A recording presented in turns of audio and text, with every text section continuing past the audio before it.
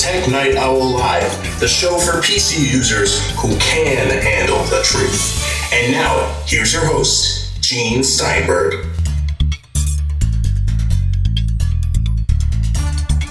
This week on the Tech Night Owl Live, we'll be featuring Ryan Rosenberg from FileMaker, who will be talking about the paperless office.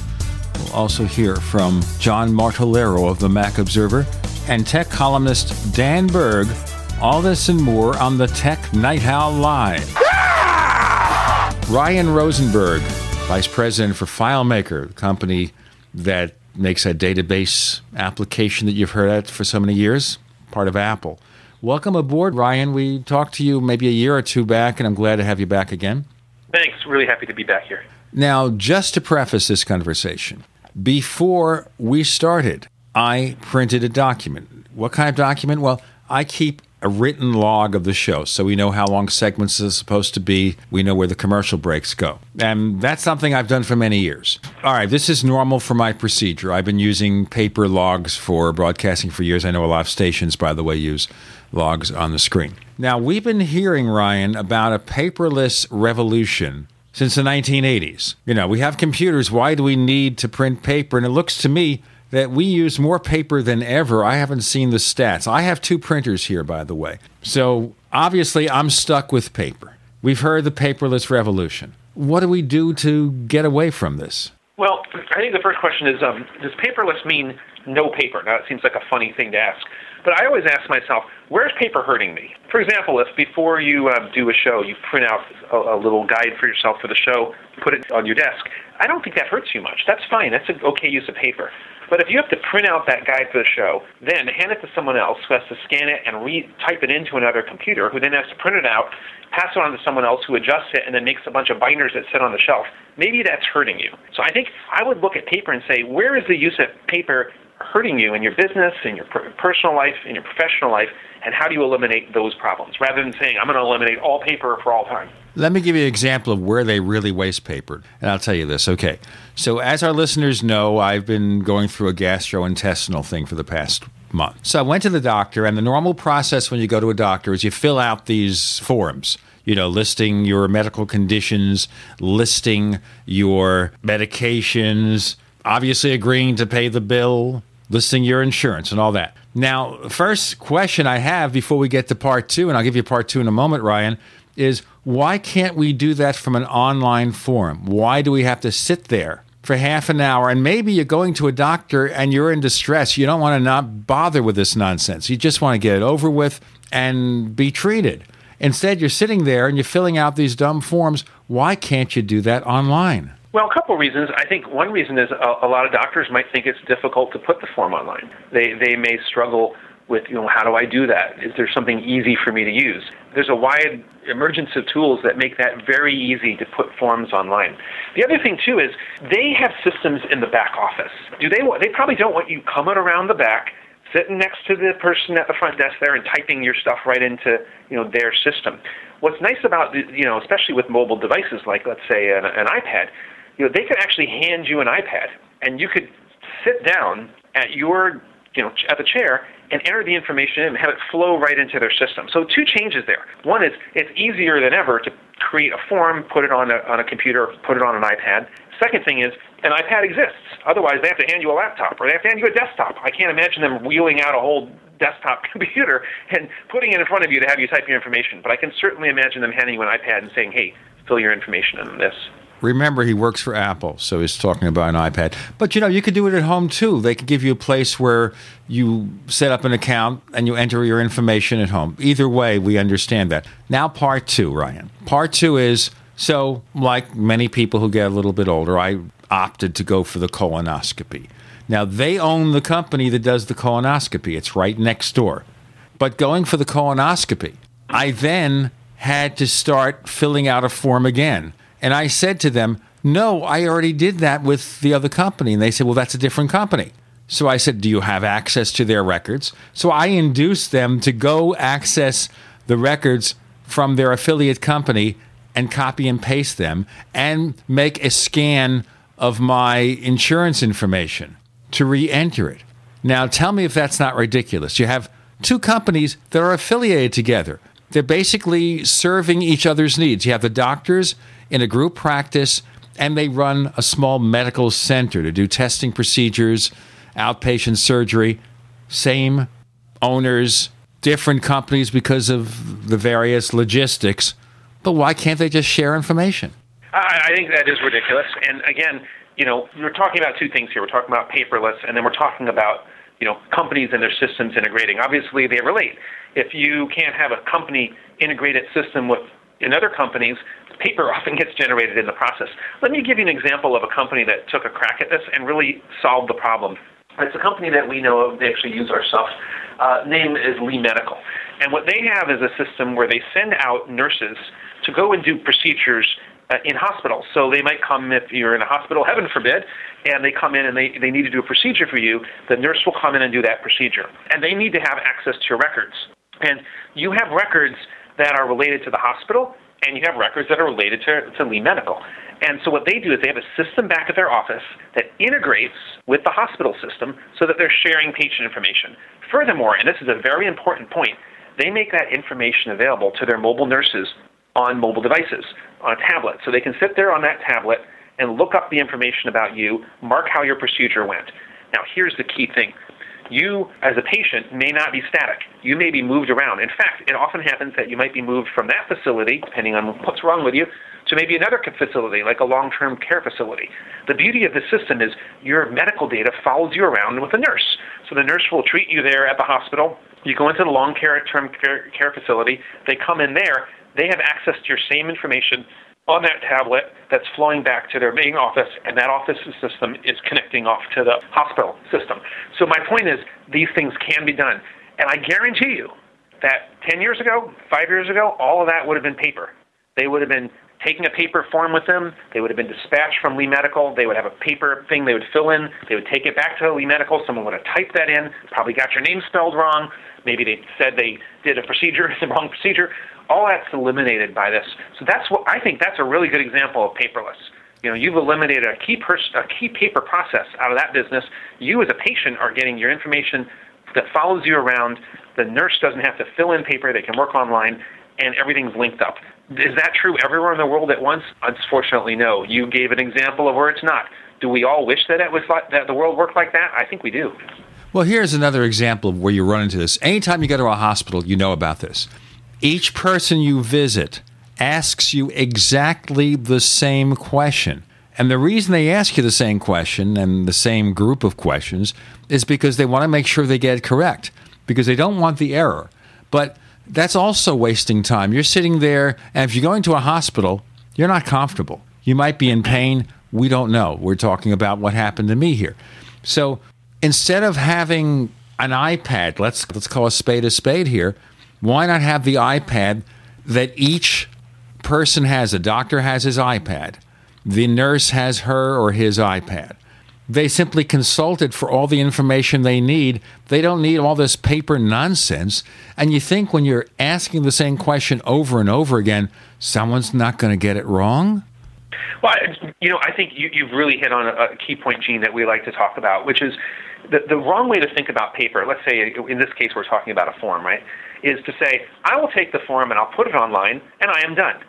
If you take a form and you put it on a computer and then it sits on that computer, let's say that you do admissions, and I admit you, and instead of having to fill in a form, you put it, I put that form on the computer, I fill it in there, and it sits on my computer. What good have I really done? Because then you're going to see somebody else, and they're not going to see that information. So the secret is not only taking the forms or the paper and putting it online, but putting in a system in place that allows everybody to share the same information. Let me do the break here, and then we'll pick up on it. Ryan Rosenberg is Vice President for FileMaker. We've got more to talk about, the paperless revolution, how we may get it to really happen. I'm Gene Steinberg. You're in the Tech Night Owl Live. Do you need a website? Well, you can get a great deal on hosting services with Namecheap's legendary coupon code. They're offering substantial hosting discounts on shared hosting, business hosting, VPS hosting, reseller hosting, and even dedicated servers. Namecheap is preferred by millions. It's backed by a money-back guarantee. Use the coupon code LEGENDARY to cash in on the special deal at Namecheap.com, Namecheap.com. First came Attack of the Rockoids, and it was a critically acclaimed success. And now there's The Coming of the Protectors. A former military intelligence man is contacted by a space woman in a dream that turns out to be a nightmare because evil forces on her distant planet are planning to conquer the Earth. This is gripping science fiction of the classic kind. Attack of the Rockoids and The Coming of the Protectors. Find out more at rockoids.com. That's Rockoids, ROCKOIDS.com. Quantitative easing, unemployment at depression levels, Europe financial system falling apart, China getting out of U.S. treasuries. At the end of 2008, the time of TARP, the national debt was at $11 trillion, gold trading around $850 per ounce. Close to 2012, the national debt exceeded $16.4 trillion, gold doubled to $1,600 per ounce. The $20 trillion threshold for the national debt is inevitable. Politicians in Washington have a ferocious appetite for spending and stimulus. What's worse, a printing press to finance. 100 years ago, we had a gold standard to limit this madness, but now you have to adopt your own gold standard. Don't be fooled with paper promises. Get Midas Resources 10 Reasons to Buy Gold free by calling 800-686-2237. Understanding the gold and silver market may be the only insurance you could have to avoiding the next economic crisis. Call 1-800-686-2237 and order your free copy. Again, that's 800-686-2237.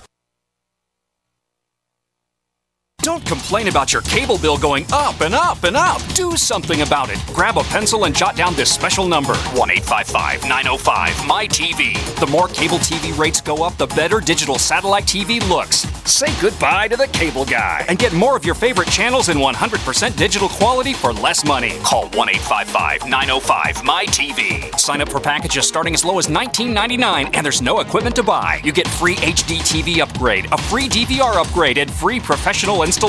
You control what you watch when you watch it. Record your favorite shows, pause and rewind live TV, even skip the commercials. Watch local channels too. At just $19.99, what are you waiting for? Pull out your major credit or debit card. Call 1-855-905-MY-TV. 1-855-905-MY-TV. Say goodbye to the cable guy. Cut costs and get more. 1-855-905-MY-TV. 1-855-905-MY-TV. If you're worried about your health and you're tired of the nasty side effects of harsh drugs or antibiotics, then look no further. Supernatural Silver is the answer. Supernatural Silver is a powerful immune system enhancer that can be used every day to help keep you healthy and well with none of those nasty side effects. It's extremely safe for use internally as well as topically. And Supernatural Silver is hundreds of times more effective than colloidal or ionic silver. It is perfect for use in the sinuses, eyes, ears, and on any wound or skin issue. Supernatural Silver is also extremely effective when taken orally and can help fight off bacteria, viruses, and mold that may be overwhelming your immune system. Go to supernaturalsilver.com, supernaturalsilver.com, and use the promo code SILVER2014 for 20% off of your entire order. And give yourself and your loved ones a fighting chance with Supernatural Silver. We'd like to hear from you. If you have a comment or question about the Tech Night Owl Live, please send it to news@technightowl.com. That's news@technightowl.com. If you'd like to discuss today's show with fellow night owls, visit our community forums at forum.technightowl.com. That's forum.technightowl.com. Here on the Tech Night Owl Live, Ryan Rosenberg from FileMaker here to tell us about the paperless revolution. And I was using a personal example, my visit to a doctor and then to their affiliate medical center. We were talking about, of course, the fact that you've got all this duplication of paper and paper and paper. And you were mentioning here, of course, is that if you just enter things on a computer, it's on one computer, but you've got to integrate everything. Everybody who is serving the patient needs to have ready access to all the same information, accurate information, so they don't make mistakes. Sure. Let me give you another really good example there. There's a company called Seabreeze Farm. They're located up near Seattle. They have a whole bunch of operations there. They're small business. They have cows. They make artisan cheese. They have a restaurant. They sell the cheese in a store. So they have a whole bunch of things. They're probably the last people you'd think would be automated, right? They're probably using paper everywhere. But they're run by some people that are not very techie people, but they really want to use technology to be efficient.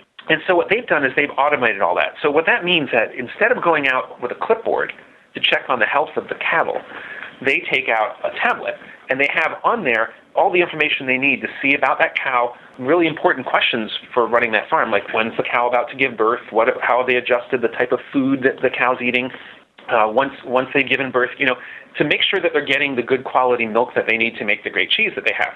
But they don't just stop there. Then they track all that information, the milk, how it flows into the cheese manufacturers. They can see on those same devices the cheese. When they go into the store, they can know whether or not the cheese is available, so they don't run a special on cheese that, they've just about sold out of. So they've taken all this stuff that was handled by paper and where, the inventory was entered in one place on one document and then they couldn't see it over here and the cow was sick so that they had less milk to make less cheese. They've managed to bring all that together into one system. And they don't have any paper, but what's more important to them is that they don't have any of the problems that came with paper. So on the plus side, yep, they're saving a tree. On the double plus side, they're saving themselves and their customers a lot of troubles. And that's what I think about as the paperless office. It's not just taking a form and putting it online. It's hooking it all up so that you can flow the information through what you do in your life, what you do in your business, what you do in your process. Let's move quickly here in the remaining few minutes, maybe just some home examples. Now, everybody wants to save money on ink and toner. It's really expensive in the paper. Are there things people at home could do to avoid having this mess of paper? Well, absolutely. I mean, first of all, it starts, of course, by, hey, what paper do you have? Let me talk about one of the things most people have on paper is they have to-do lists, right? I mean, couldn't you put that to-do list on a device? What's really neat, again, one of the reasons that I love mobile devices so much and I love, computing the way it is today is I can have my to-do list on my phone. I can see that same to-do list on my tablet. I can see that same to-do list on my home computer. And by the way, I can see it on my work computer, the same to-do list everywhere. So anytime I think, I better do that tomorrow, it doesn't matter where I thought it, I enter it, and it goes everywhere. That's so much more powerful to me, by the way, than just putting the information on a phone and having it there, or putting it on a tablet and having it there. I like the fact that everything's connected up. Okay, so when Mrs. Steinberg writes out her shopping list, which she does with paper and pen, she's better off taking her iPad and doing up the notice there. And then when I take my iPhone into the supermarket, I just look at it and I see all the things she needs. And I can mark them off as I buy them. That's how my wife and I operate, exactly like that, for that exact case. And it saves a world of trouble, and I don't come home with the wrong thing nearly as much as I used to. So so I think the paperless revolution applies to everyone everywhere. But the key is not to say I'm going to eliminate paper. The key is to start with what paper you have and where is that paper causing you trouble. Believe me, when I bring home the wrong thing from the store, it causes me trouble. So maybe that's the one I focus in on. Start by identifying where paper is causing you trouble, and then ask yourself, well, why didn't I automate that years ago? Why do I still use paper? I think you'll find one of two reasons. One, the devices weren't available, but they are now. Now you've got a tablet, you've got a phone. Two, it was hard to hook everything up, but things are really connected now. And three, well, how do you put an interface together? And again, there's lots of wonderful tools. Of course, we like to talk about our tool, FileMaker, but there's many other tools that are available that make it very easy for people who are not technically advanced people to go and take and put simple paper processes, simple forms on their computer, on their phone, on their tablet. Now, is there anything that the student can do? Because you still have to bring in paper copies of your reports, except for schools that have switched to iPads. And I mention iPads because 95% of the schools that are using tablets are using iPads. Is there anything they could do there if the school has not yet switched to a tablet? Well, I think that really comes back to what the requirements of the teachers and professors are. My father's a professor at a major university, and one of the projects he's working on right now is a project to put homework on computers. So, a lot of schools are starting to move to have automated testing, where you take your tests online and such. But he's got a project where the homework process is still pretty paper-oriented. So people will get textbooks and they'll do the homework on paper, and they'll turn it in on paper. And he's moving to an online system. This is for engineering students, where they have the problems from the book are assigned online, and they can fill them in. They can get a little check mark to see how they're doing. They don't ever have to print it out, and the teacher can see it. Since it's not a test, there's no grading, but it helps them to do their paper online. And you can see it has a benefit. The person who's teaching the class can see for each student at a glance how they're doing on that problem. And if let's say a bunch of students are struggling with a certain concept, the next class they can spend more time teaching on it. So it's really neat. It shows that it's not just about taking the homework assignments and scanning them in with a scanner. That really wouldn't help much. Big deal. Okay, you have saved the tree. But what really matters there is not only the green aspect, but the sharing aspect. Well, if the teacher has access to all the information online, he can see if, for example, a group of students isn't doing as well. And certainly the school administration could say, you know what, 20% of your students, they're in danger of failing. We want them to obviously graduate high school, for example. We want to increase that ratio because it's better for them and better for their lives. And now having all this information at our beck and call and not in 400 different places, we could sit back and look at strategies to help improve their situation. There's a school district, Dodge City Schools, that it's in Colorado, isn't it? I think it's in Colorado. And they have a very major deployment of tablets. In this case, they have about 1,200 tablets. They are iPads in this case. And one of the really intriguing use cases is that kids are doing tests in the class, and the teacher can see in real time how the kids are testing. Exactly what you just said, that the teacher is able to know in real time what the classes are having problems with. So where it used to be they'd do the test, they'd hand it in, and have to go off to get scored on paper, it'd come back to it could take days before the teacher knows what's going on. Now, immediately the teacher can say, okay, class, guess what we're working on this afternoon? Maybe we need to work on our spelling, whatever it is. But I think it's exciting when you consider the opportunities that have emerged because there are new devices, because it's easier than ever to put paper forms online, and because it's easier to share. Those are the three key things. Very good. Thank you very much. Tell our listeners where they can find more information about FileMaker. Well, if you come to www.filemaker.com, there's lots of information, including videos and demonstrations, and even free demo software that you can download. That's cool, the demo software. You give it a try and see if you like it. I know I started using FileMaker, back in the late 1980s? Goes back a long way.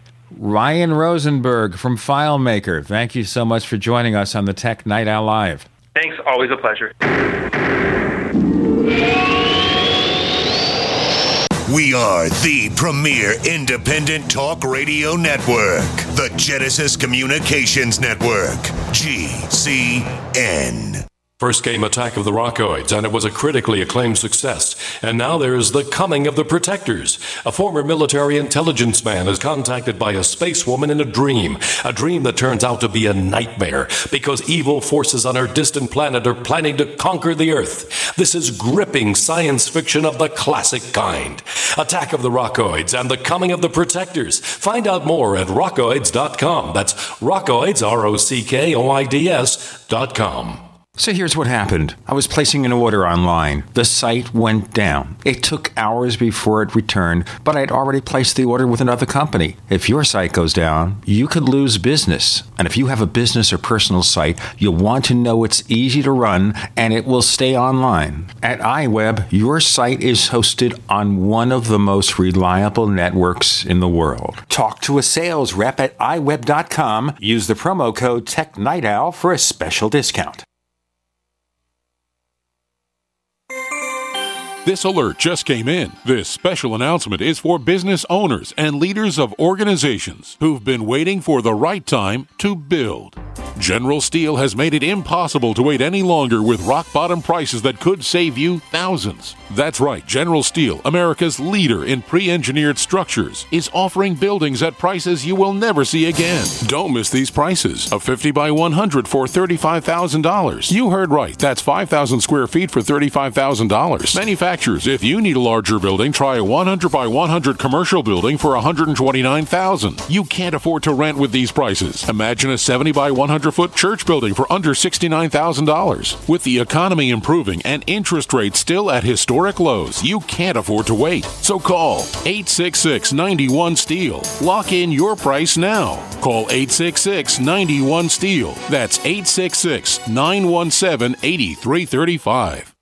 For over 5 years, you've been hearing about the Berkey Guy, so you may know a few things about him. For example, you are well aware of the superior quality and effectiveness of Berkey water filters and accessories. But did you know the Berkeys have had independent lab tests done to prove just how effective they are? It's true, and he can email you the test results. Just visit GoBerkey.com. You may also know that the Berkey Guy has helped tens of thousands of people get better prepared. Now here's something you may not know. GoBerkey.com has amazing specials and deals all the time on a wide variety of survival and preparedness products. Most ready to ship same day. Visit the Berkey Guy at GoBerkey.com and be sure to click the red Products on Sale Now button. You can always call toll-free 877-886-3653. Again, that's 877-886-3653. GoBerkey.com, home of the Berkey Guy. Can Heart and Body Extract help with other ailments besides heart conditions, high blood pressure, clogged arteries, or unbalanced cholesterol? It did for Karen. I've been using Heart and Body Extract for approximately 2 weeks. I've had an earwax buildup problem for many years, with over-the-counter stuff not working at all. I had very poor hearing due to this earwax buildup. Well, after 2 weeks of taking Heart and Body Extract, my earwax buildup almost completely cleared up. Could this be the effect of better body circulation? Heart and Body Extract is an effective 100% organic nutritional supplement specially formulated to allow your body to heal itself. My hearing is almost completely back to normal. I'm amazed. Order by calling 866-295-5305 or online at hbextract.com. That's 866-295-5305 or hbextract.com. Heart and Body Extract for long and healthy life. Live with Gene Steinberg. It's the Tech Night Owl. Because you never know what's going to happen next.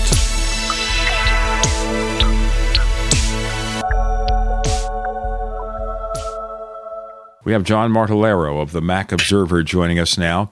And we've got a really large roster of subjects to discuss, so rather than just sit around and chit-chat, we're going to dive right in. Okay, now, there is, of course, the Apple financials, where they did better in many respects than analysts expected with iPhone sales. And with Mac sales, they were better than anticipated. And now, of course, this week, Apple has speed bumped very, very slightly the MacBook Air and cut the price down to $899 for the entry model. And that might be worth a discussion, but let's get into some other things. Let's get into the iPad, because there were a lot of concerns when iPad sales came in less than people expected.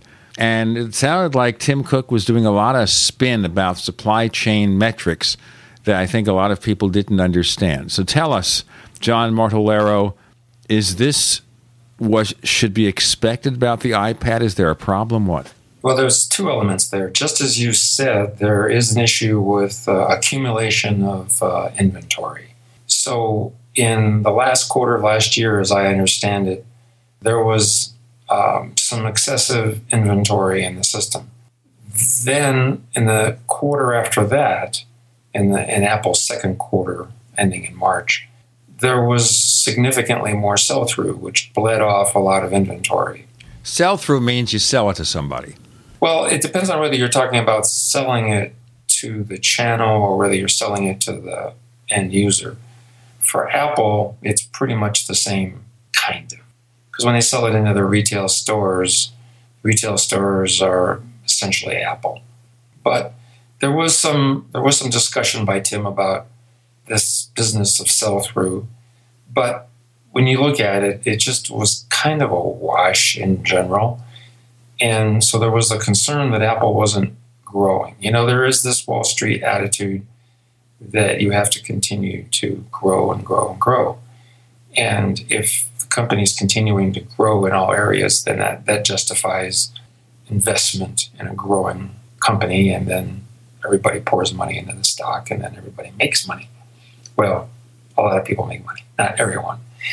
So that is kind of the pressure on Apple. I started thinking about that, and there's two elements to it. One is North America, and then there's worldwide. In North America, where people are fairly well off, they pick a really nice product and they can afford it. And Apple's market share is really good. and it's not very much diluted. But when you look at worldwide, there are a lot of people who want to have a tablet, but they don't necessarily want to pay a lot of money for it. And so there's a market worldwide to promote Android tablets, what's called white box tablets. Now, I know the iPad's selling really well in China, but Apple's still subject to this sort of uptake in popularity of a tablet in general. And when the iPad first came out, it appealed to a certain group of people who embraced it and really rocked the sales, and Apple sold 210 million of them in 4 years. But now, as the product seems to be a more and more viable replacement for a standard PC, you can expect there to be tablets that aren't quite up to speed in popularity and tablets that are more focused on, for example, app use and games, as opposed to a quality tablet for research and using a browser the way you might use it for, scouring the web and doing research and stuff like that. So my take is that it's a natural part of the evolution. As people start hearing about and wanting tablets and moving away from PCs, Apple's market share will naturally become diluted a little bit. Does that mean that Apple isn't delivering a quality product to its customers? Of course not. Does that mean that Apple isn't making a whole bunch of money selling tablets? Of course not. There just isn't that traditional surge when a company comes out with a new product and all the early adopters and the people who really need it jump on the bandwagon. And so I argued in my article back on April 24th that drop in market share is a natural part of tablet evolution as the whole tablet category evolves. I don't think it's realistic to think that Apple can be the leader and eternally raise the market share and sales of the iPad. It just isn't going to happen. It's just a natural economic issue as more and more people want to compete with Apple. Everybody's got a tablet for sale. Here, buy mine. It's just as cool as Apple's. And look, it's cheaper. Well, of course, you can go to Walmart and buy a tablet for $50. But I would hesitate to comment about the usability. Tim Cook mentioned that in the earnings report. He said that when companies, for whatever reason, catalog these tablet sales, they throw everything in there that's declared a tablet. And Tim said that there are some tablets in that category that he doesn't really think are in the same league as the iPad, and they don't really feel like they're competing with them. But the people who catalog the sales mark it up, and so iPad's market share is diluted. Well, of course, the same thing happens in the PC world, where Apple has traditionally played in a certain price segment of the market and ignored others. Now, maybe that's changed now that the MacBook Air is $100 less. Supposedly that puts it more into a sweet spot of the prices for notebook computers. I don't know. That was a very interesting decision, I thought, on Apple's part. I think a lot of people were expecting the new MacBook Airs to be Retina, but that would raise the price instead of lower it. And so when Apple did what they did by lowering the price, I'm thinking, that may have been very clever. Do we need a Retina display in a low-end MacBook Air? Is it going to be good for Apple to raise the price of their low-end product? So I reflected on that for a while, and I thought, that may have been smart. We have this perpetual giddiness about, newer and better, and the new product has got to have a Retina display. Then Apple shows us that sometimes saner, cooler heads prevail, and they look at the marketplace and they go, we can make some headway, especially with all the companies that are mimicking the MacBook Air. At the same time, a lot of the companies who are selling these so-called thin and light or ultrabook notebooks, they want to make them convertible with touch screens, and nobody wants to buy those things. I find that perpetually amazing. Yes. I mean, you keep hearing about it. People keep writing about it. There's sort of a certain percentage of the technical journalists who kind of yearn for it, and yet they don't sell very well. Apple's being pretty smart about that. What is it? The fridge toaster? The classic fridge toaster, the combination of an iPad and a notebook computer. People do different things with these products, and so there's still a market segregation in what somebody wants to do with their notebook, and they certainly still don't want to sit there with a MacBook in their lap, whether it's an Air or a Pro, and reach their hands out and get their screens dirty. A tablet's held in your lap. It's cozy. Use a stylus. It's a different experience. A notebook computer is got its own niche. You sit there with it in your lap. You type. You create. You use the trackpad. It's just a meme that hasn't been broken yet. Maybe someday some company will figure out how to gracefully marry the two, but it hasn't happened yet. Well, at the same time, nothing stops Apple from introducing a higher-end MacBook Air with a Retina display for those who might want one, maybe $100 more or something. Nothing stops them from doing that as an alternative. It just would not necessarily replace the primary model until such time as maybe the cost of displays isn't that much different. The other thing you got to remember is that Apple has this built-in mechanism in the iPads in iOS and also in OS 10 to monitor what you're doing and look at the apps that you launch and the apps that you buy and how you're using it and your settings and so on. Apple has a pretty good feel for how people are using their products, and they also have a good feel for the marketplace and what people want. And you know what? We're going to find out what some other people want in just a moment. John Martellero of the Mac Observer joins us. I'm Gene Steinberg. You're in the Tech Night Owl Live.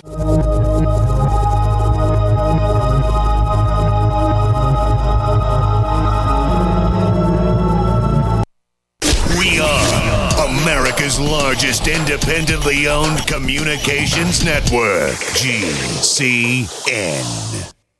Graphic Converter is the image manipulation tool for the rest of us. It does not use any database. You get full control of all your files. Want to view the images of a folder? Drag it into Graphic Converter, and a powerful browser opens up to show your image files. You could use it for slideshows. You could use it to import images from digital cameras or from scanners. Need to do some image editing? You can do that too in Graphic Converter. Also print catalogs. Convert from so many formats I can't even list them. Download now to see if Graphic Converter is good for you, like 1.5 million other users. Guess what? You could save money when you buy Graphic Converter. Use the coupon code Night Owl. Use the coupon code Night Owl to get a special price for Graphic Converter. Go to lemkesoft.com. That's LEMKE soft.com. lemkesoft.com. LEMKE soft.com. It's hard to imagine when things are going reasonably well, just how quickly things can change. But what would it take? Economic collapse? Massive crop failure? Chemical or biological attack? So many situations could find you in the grocery looking to pick up food for your family only to find that the shelves are empty. There's nothing. Don't let that happen. Act today to make sure that if it ever comes to that, you and your family will be provided for. Visit freezedryguy.com to look at the wide variety of survival foods available. Freeze-dried foods from the Freeze Dry Guy store longer, rehydrate faster, are nutritionally superior to, and taste better than any other long-term storage food available. Visit freezedryguy.com or call toll-free 866-404-3663.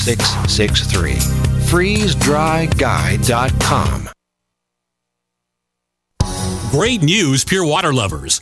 BigBerkeyWaterFilters.com has a special discount offer for all GCN listeners. You can't do better than a Big Berkey for economy. For only 1.7 cents a gallon, a single set of filters can last for 5 to 10 years. There's none better than a Big Berkey for emergency preparedness as a backup water source. And you just can't beat a Big Berkey to remove dangerous chlorine, all types of fluoride, pathogenic bacteria, cysts, parasites, and unhealthy byproducts from municipal water. Berkey water filter systems are even powerful enough to purify stagnant pond water. For the gold standard in water filters, get a Big Berkey at BigBerkeyWaterFilters.com. And all GCN listeners get 5% off all ceramic filter systems. For details, call 1-877-99-BERKEY. That's 877-99-BERKEY. Big Berkey Water Filters, for the love of clean water. Hi, I'm Dr. Lorraine Hurley, and I've got news for you. In 2009, a team of doctors won the Nobel Prize in Physiology for discovering that the ends of chromosomes are protected by coverings called telomeres that control cellular aging. Immortalium nutritionally helps extend the lifespan of telomeres and is the most advanced anti-aging supplement to date. Healthy cell growth depends on healthy chromosomes, and healthy chromosomes depend on telomeres. Call 855-315-8326. That's 855-315-8326, or visit drhurley.net. Hi, I'm Dr. Lorraine Hurley, here to tell you about an amazing pain relief formula. Unlike Tylenol, Advil, or ibuprofen, Livinity Pain Relief Formula is completely non-toxic and actually stimulates healing. Livinity Pain Relief comes in a gel or capsule, and in my years of helping people, I've never seen anything like it. After rubbing a small amount on an aching muscle or a sore joint, many people report the pain is gone within a minute. Call 855-315-8326. That's 855-315-8326, or visit drhurley.net for more information.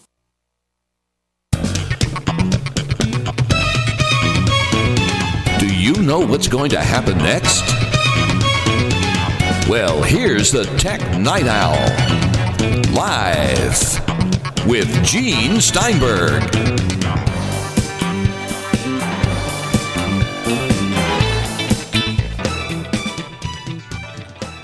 We have John Martellaro of the Mac Observer joining us. I'm Gene Steinberg. You're in the Tech Night Owl Live. And the first portion, we were talking about the fact that the changes in the iPad market share doesn't mean that the product is bad or not doing well. It just shows a natural evolution of the product, and we have to see where things go. All right, speaking of evolution and everything, let's go to another topic here about Apple making so-called mid-course corrections that are driving professionals crazy. That, of course, is reference to an article he wrote for Mac Observer. What do we mean by that? For as long as I've been watching Apple, especially in the Macintosh era, Apple has always had this knack for cutting things loose, reinventing the future, sort of changing the way we use computers. It's not necessarily always just a change in technology, which we welcome, but and sometimes it's very dramatic. The movement away from the floppy disk in the iMac, the dropping of OpenDoc in 1997 when Steve came back to Apple was draining their resources. It was misdirecting them. The dropping of the idea of 64-bit Carbon and moving forward with Cocoa. More recently, changes to Final Cut Pro that annoyed video professionals. Hearing mixed signals on that. Some think that Apple has made appropriate fixes to Final Cut Pro, and others remain disgusted. Apple was trying to broaden its audience a little bit. Apple departs sometimes from enterprise support that annoys people. There was the cancellation of the Xserve. A lot of companies were very appreciative of an easy-to-manage, awesomely well-built Xserve one-U rack server for their small company server. And then there's the departure from the classic Mac Pro with internal storage and expansion capability. And that's all part, in my mind, of the movement away from desktop servers to desktop storage. What's changed the game is the ready and inexpensive availability, relatively, of RAID 5s, like the Drogos and the Synologies and other products I don't remember the name of it. Other World Computing sells one. Used to be that no individual could afford a RAID 5 system. Now, for $0.50 $1 roughly, you can get a 2 or 4 bay RAID 5 system. And if one drive fails, you're not so in deep water. You're just going to pull that thing out and swap another one in, and it rebuilds. And so this idea that you have to have lots of redundant storage inside a desktop server with cross backups and extra large storage, very few people need more than a couple of terabytes of storage. So when Apple went to the new Mac Pro, they were kind of really sizing up the industry and the technology and having a vision for a way forward. But no, there are people who go, we bought a lot of Mac Pros for our company, and we need internal bays, and we need these SATA slots. And Apple's abandoning us and they're forsaking the enterprise. And this has been happening ever since I can remember, with all these things that Apple does that annoys. Well, they assume things always have to be the same, that we always need the mini tower with the multiple PCI slots and the multiple drives and all that stuff. So if Apple moves to embrace changes in the technology, people freak. The same thing with optical drives, of course. Yes, absolutely. And so in an article I wrote on April 25th, I kind of described the situation and mentioned that this has been happening for a long time. But Apple also has to move forward. And there's a delicate balance between Apple's interest as a company and its success in the larger canvas of the competitive landscape and the needs of the business people who depend on Apple. It's a mistake for businessmen and the enterprise to fixate on things. As we know, there's still pockets, strong pockets of Windows XP out there in business. And I want to tell you something here, too. I was over at a Bank of America today doing a transaction. I don't normally bank at Bank of America, but I had a client check from there, so I needed to cash it. And I heard someone talking to them about ATM problems, and the guy was mentioning, well, the other day we had to switch all our ATM systems, and he mentioned Windows XP. And I thought to myself, this bank is sitting there on this ancient technology for ATM machines, which have to be secure to protect the money of your client. And they're sitting there with this ancient technology for 13 years, and they only switched because it was a matter of kicking and screaming, Microsoft pulled the plug. If Microsoft didn't pull the plug, they'd still have Windows XP on their ATM machines.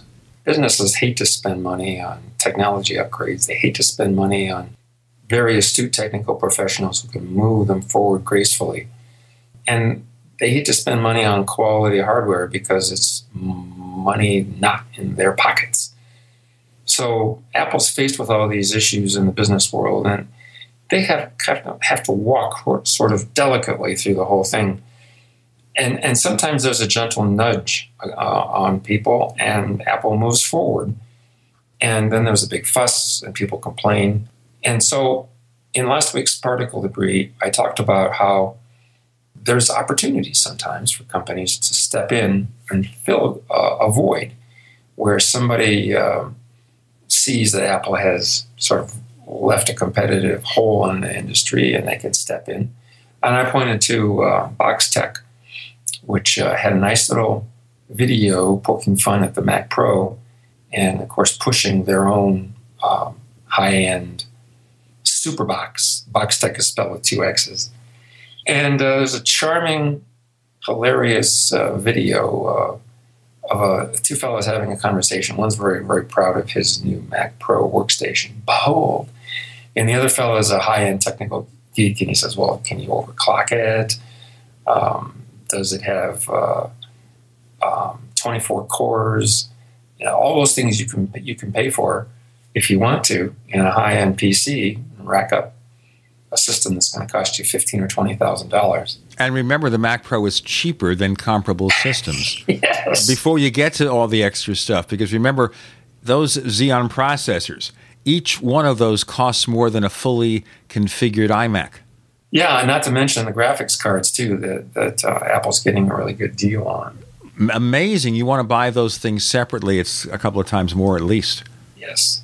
So I kind of finished the article with saying, look, you got to be a smart enterprise or business user. You use the best of Apple technologies. Be prepared to move forward smartly. Don't sit back and think you can keep everything forever. Plan on upgrading your technology. And when the need arises, there are companies that can fill the gap. And stop whining. So that was that article. Oh, yeah. Well, Apple is not going to stop freaking people out by making changes that people didn't anticipate. I think the big complaint some businesses make is, if Apple's going to do this, give us a heads up. But Apple is selling first and foremost to consumers where there's heavy competition involved. And they know that if they reveal things too early, Samsung's going to make the duplicate. because Samsung is watching Apple, especially Samsung, because that's one of the companies that does more imitation than almost anyone else.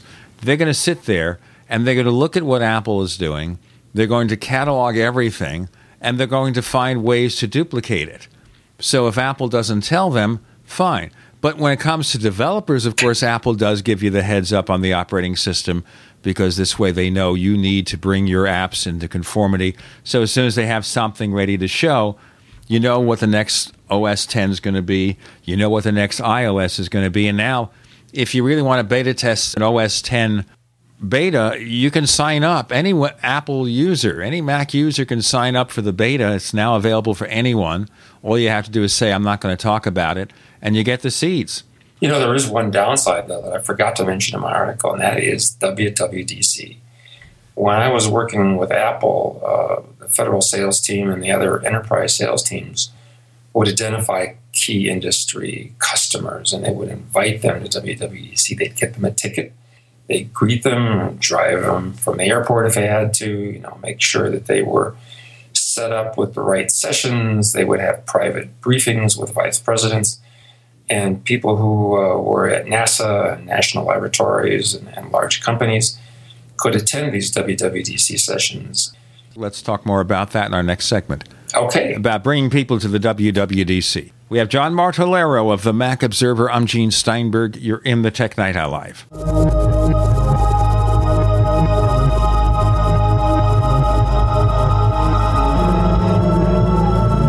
little right, a little left, but always independent-minded.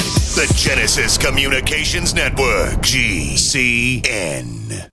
Hi, this is Ted Anderson. If you'd like to listen to GCN programs on the go, I have great news. GCN has created a Droid and iPhone application, and it's free. Just as easy as going to GCNlive.com, click on the banner, and download. Before you know it, you'll be listening to your favorite hard-hitting GCN shows, live or on demand, right on your Droid or iPhone, 24/7 and on the go. So download the Droid and iPhone app free by clicking on the banner at GCNlive.com. Thanks again for listening to GCNlive.com. Again, that's GCNlive.com. Hi, this is Ted Anderson. Have you ever wondered why banks, stockbrokers, investment advisors won't talk about gold IRAs? They've been available since 1986, yet the financial industry won't recognize the value of gold for your retirement. Gold has outperformed paper investments, yet no word about IRAs. If you would like to have gold for your retirement, call 800-686-2237. Don't get left behind by rising inflation and low returns. Call 800-686-2237. Secure your future and call 1-800-686-2237.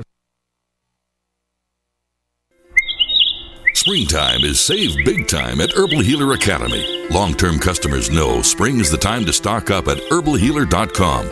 And for new customers, welcome to the web's best place to save on vitamins, minerals, and more. Log on for spring specials, including our 500 parts per million colloidal silver, all sizes on sale. Choose from Herbal Healer's great variety of weight loss products like apple cider vinegar, Hoodia and Metabolic Complex, and Pro Metabolic, all on sale now. Also, the Anti-Parasite Intestinal Freedom and Warwood Plus Complex, plus Stevia Liquid Sweetener and the Super Enzymes, all on sale for spring at herbalhealer.com. As always, we offer certificate correspondence courses in natural medicine. Enjoy same-day shipping and free online newsletter. Log on now to herbalhealer.com and click on Spring Specials to save big with our nation's leader in supplying quality natural medicine and education since 1988, Herbal Healer Academy. Welcome back to the Tech Night Owl Live, where you never know what's going to happen next. And now, here's Gene Steinberg.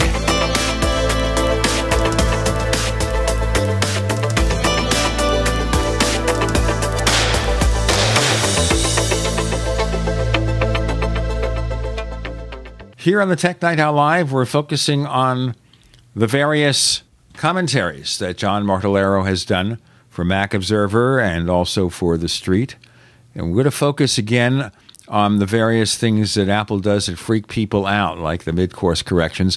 And you mentioned here, this is when you were working with Apple, how they bring in different categories of business people to the WWDC. You know, those sessions at WWDC, the State of the Union and the directions of the technology, and watching what things Apple was focusing on would give you a pretty good picture, if you were in government or business, where Apple was headed and what technologies they were going to leave behind. And in some cases, you got private briefings from sales vice presidents. Sometimes it involved non-disclosure agreements. And that was a very effective way to overcome what we were talking about in the previous session about how Apple keeps things under wraps and surprises and delights the public. Well, nowadays at WWDC, it's not so easy anymore. It's a lottery. And it's very focused on smartphone development, iOS developers. And there is also a less emphasis on bringing industry people in.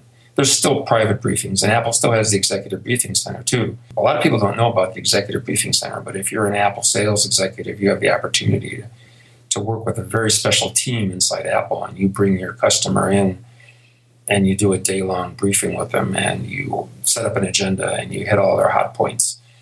And technology experts and subject matter experts will brief your customers on solutions on campus, catering food in, and excellent presentation facilities and so on. But with the focus, and then they're still doing that. But the focus on iOS and smartphones, I don't think we have that WWDC opportunity like we used to, where it was more relaxed, and anybody who wanted to go, back in maybe as recently as 5 years ago, if you wanted to go to WWDC, you just paid your money and went.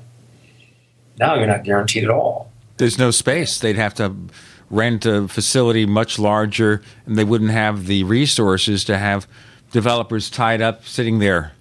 Yeah, everybody tells me that. I don't believe it. I mean, Apple's a very resourceful, wealthy company, and if Apple wanted to, it could do more. It has its own reasons for keeping things small. My wife went to Java One about a decade ago, and Java One commandeered every hotel in the area, and Moscone West and Moscone North and Moscone South, and all the hotel presentation rooms, and had 12,000 attendees. And Sun wasn't a particularly rich company at the time, so it can be done.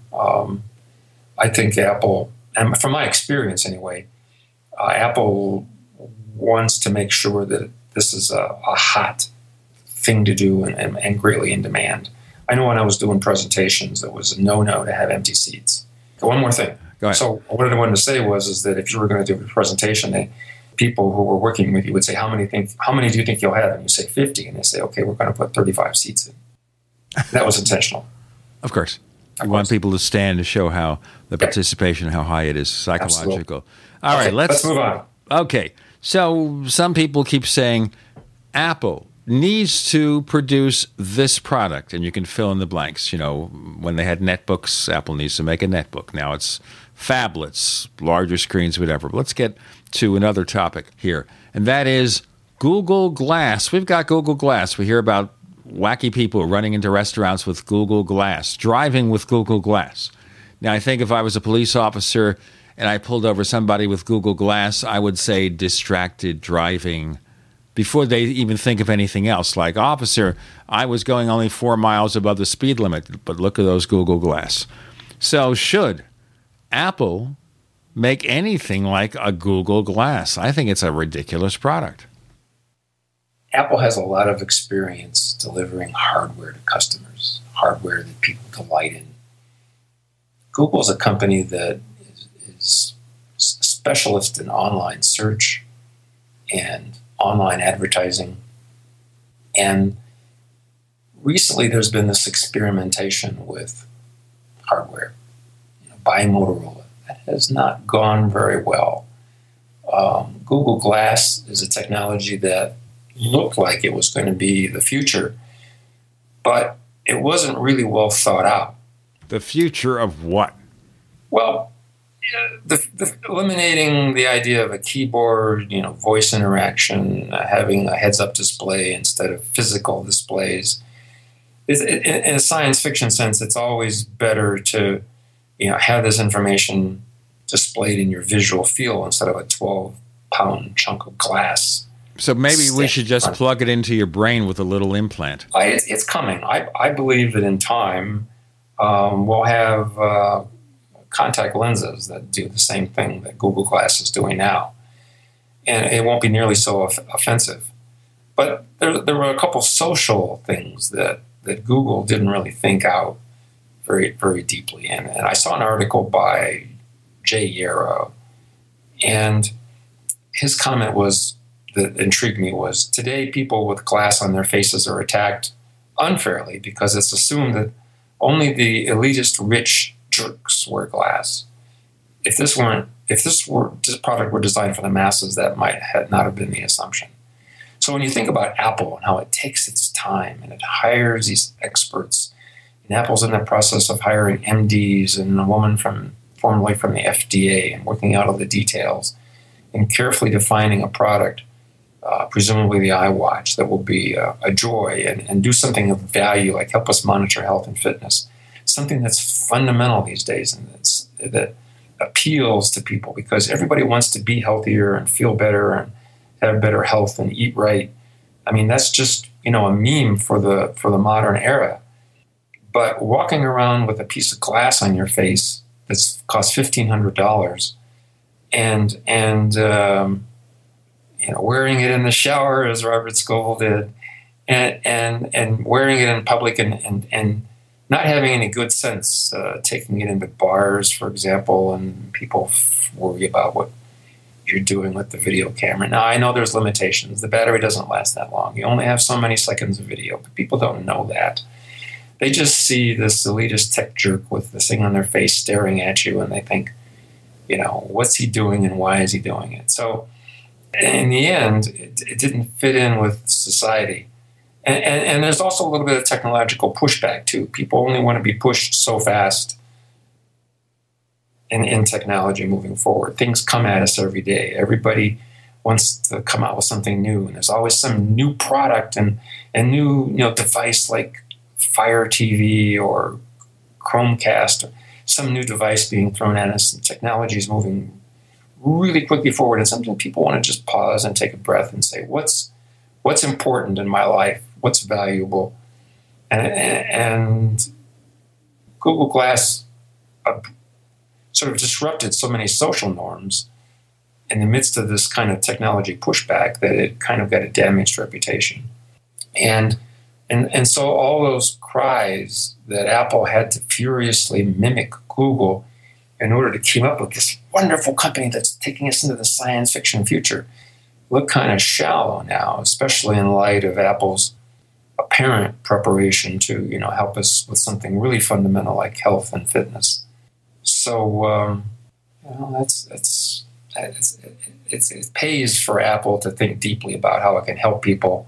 And it's a great contrast to Google throwing things against the wall quite a bit. Consider all these crazy products. Consider all these product initiatives. I understand here that Google thinks they're doing something by allowing all these unfinished technologies to be presented in the public, and that somehow this is going to cause some miraculous effect when and if the thing comes out of this strange public beta process, and that everybody will buy one at Best Buy. But in the real world, it's hard to think that's ever going to happen, because is there a reason for that kind of product to appear in that form? John Martellero of the Mac Observer joins us. I'm Gene Steinberg. You're in the Tech Night Owl Live.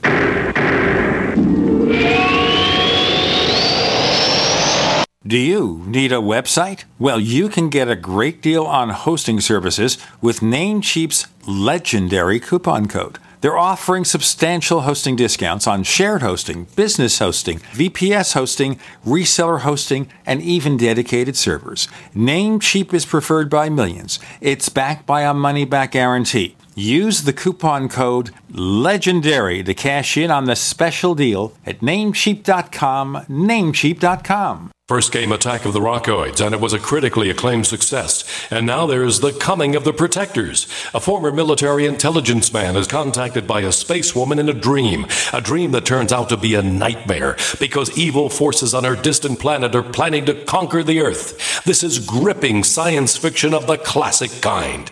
Attack of the Rockoids and The Coming of the Protectors. Find out more at rockoids.com. That's Rockoids, ROCKOIDS.com. Mike Stenerson for Midas Resources. At no time in history have precious metals been more important, certainly not in my 22 years in the industry. The dollar has lost over 90% of its value in the last 60 years. No fiat currency has ever survived the government printing presses. Ours is not immune. The time is now to be proactive. 1-800-686-2237, extension 116. Anything tied to the dollar is at risk. CDs, annuities, 401ks, IRAs, stocks, bonds, you name it, so decide. Do you want to leave a legacy of wealth or debt for your family? The choice is yours. Call me at 1-800-686-2237, extension 116. That's 1-800-686-2237, extension 116. Be proactive, not reactive. Call 1-800-686-2237, extension 116. We live in a complicated society. Stressful issues are always popping up. Have you ever been treated unfairly by someone? Have you ever been overcharged for a repair? Have you ever signed a contract or a document? Worried about identity theft? How many times have you been in those unique situations where you just wanted to call an attorney to find out if you're right or wrong, or what your legal rights are? But every time you think about calling an attorney, what do you think about first? That's right. Who do you call, and how much will it cost? Our friends at Legal Shield have found a solution. With a nationwide network of 6,900 attorneys who average over 19 years of experience, Legal Shield's law firms take over 40,000 calls per week helping their members. For less than $20 per month, you can have access to Legal Shield on everything from the trivial to the traumatic. Let Legal Shield stand up for your rights at lsprotection.com. That's lsprotection.com. Or call 855-340-SAVE, 855-340-7283. Results will vary from case to case. There are many things the human body can do very well, but maintaining the proper pH level isn't always one of them. That's where AlkaVision Plasma pH Drops can make a world of difference. AlkaVision Plasma pH Drops helps your body do what's natural. Just a few drops a day helps rid your body of harmful waste and acid while promoting health and restoring vibrance and energy. Alkalizing boosts your immune system and can help fight headaches, irritability, cramping, and insomnia. Alkalizing also helps the body fight depression and even bone loss. To learn more about the importance of alkalizing and how you can find life-changing and vital balance, please visit AlkaVision's brand new website at alkavision.com. Same great products, but now easier to use and more informative than ever before. To get your very own Plasma pH Drops for just $29.95, call 800-518-7615 or visit alkavision.com. That's ALKAvision.com. Alkalize your body and supercharge your health at the new alkavision.com. We'd like to hear from you. If you have any thoughts or comments about the Tech Night Owl Live, please get in touch at news@technightowl.com. That's news@technightowl.com. Looking for past episodes? We've got hundreds at technightowl.com/radio. That's technightowl.com/radio. Or subscribe on iTunes. Here on the Tech Night Owl Live, we have John Martellero of the Mac Observer. We were talking about the value or lack thereof of Google Glass. I know I could have called up Google and maybe asked for one. I've had no inclination.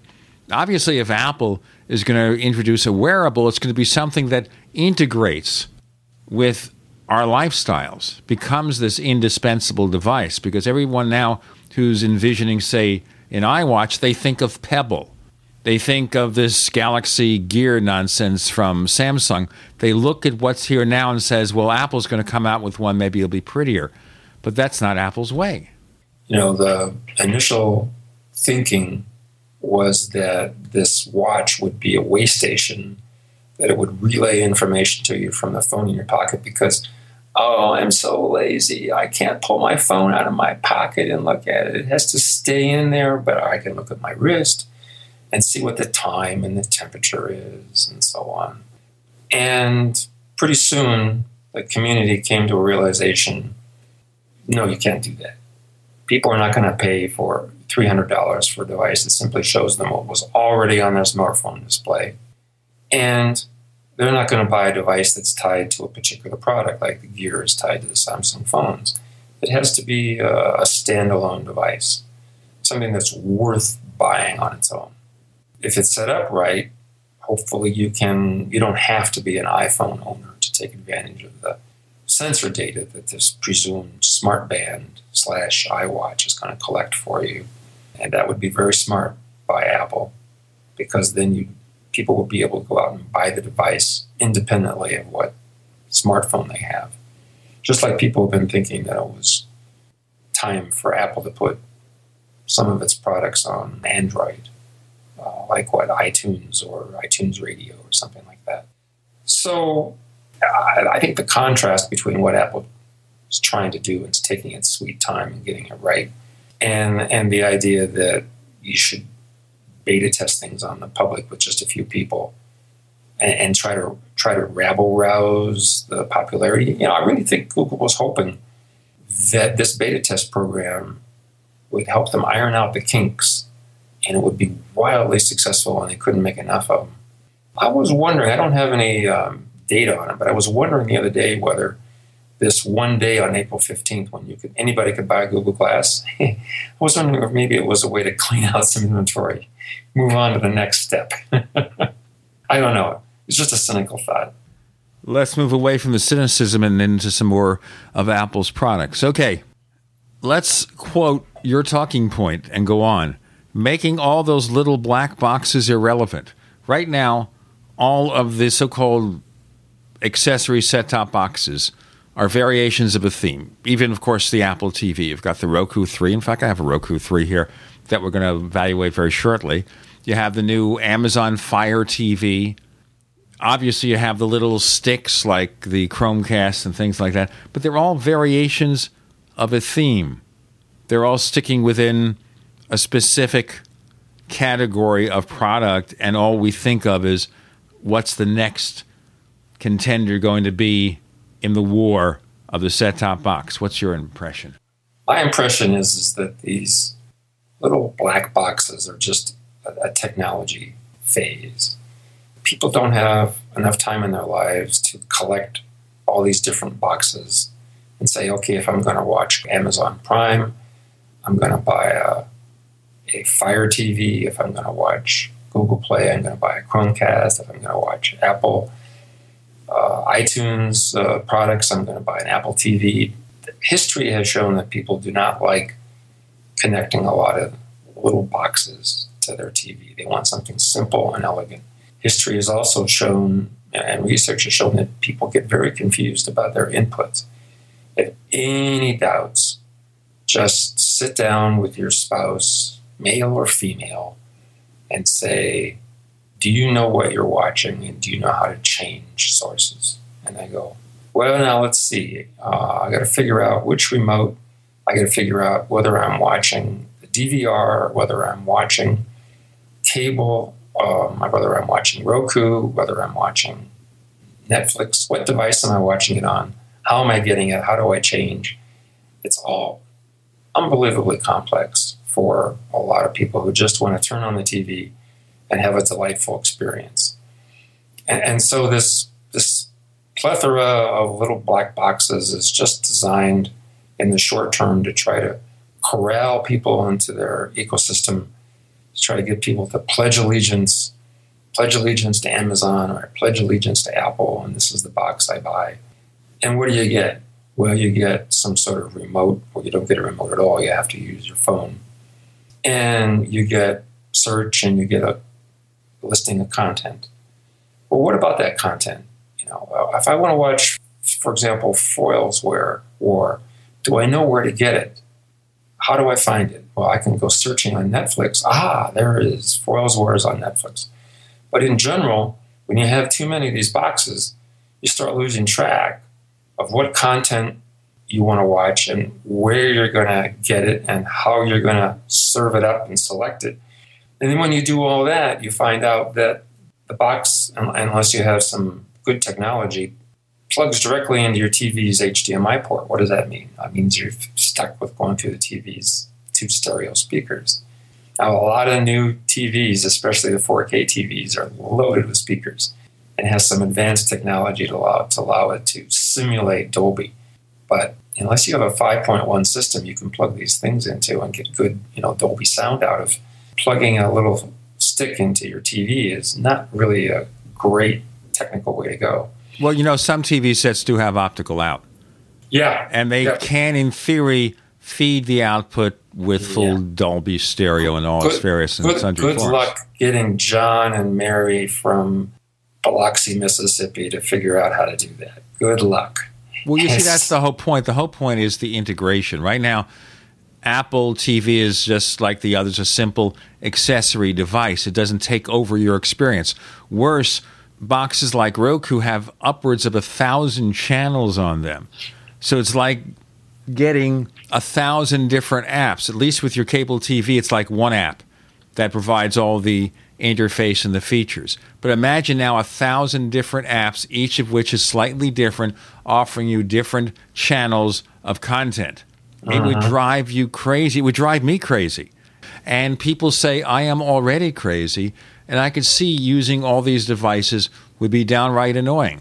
I think the key to an Apple TV, the ultimate success, is for Apple to find ways to integrate and simplify the TV watching experience, not make it a toy for geeks to buy and play with their multifunction remotes and their learning remotes. Exactly. And doing all sorts of various and sundry things, trying to just watch something. I want to watch House of Cards now.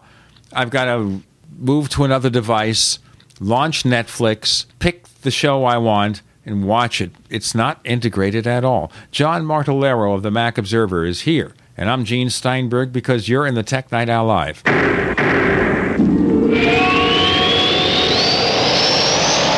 Independently leading the way for the nation. Compelling talk for every political persuasion. We are GCN. Neighbors, are you tired of dealing with a slow web hosting provider? Well, check out A2 Hosting and their screaming fast Swift server platform. They even have SSDs that load pages 300% faster than the competition. Ready to give your site a speed boost? Well, tell you what, neighbors, head on over to a2hosting.com. That's A2, that's number 2, a2hosting.com. Check out their Prime hosting account.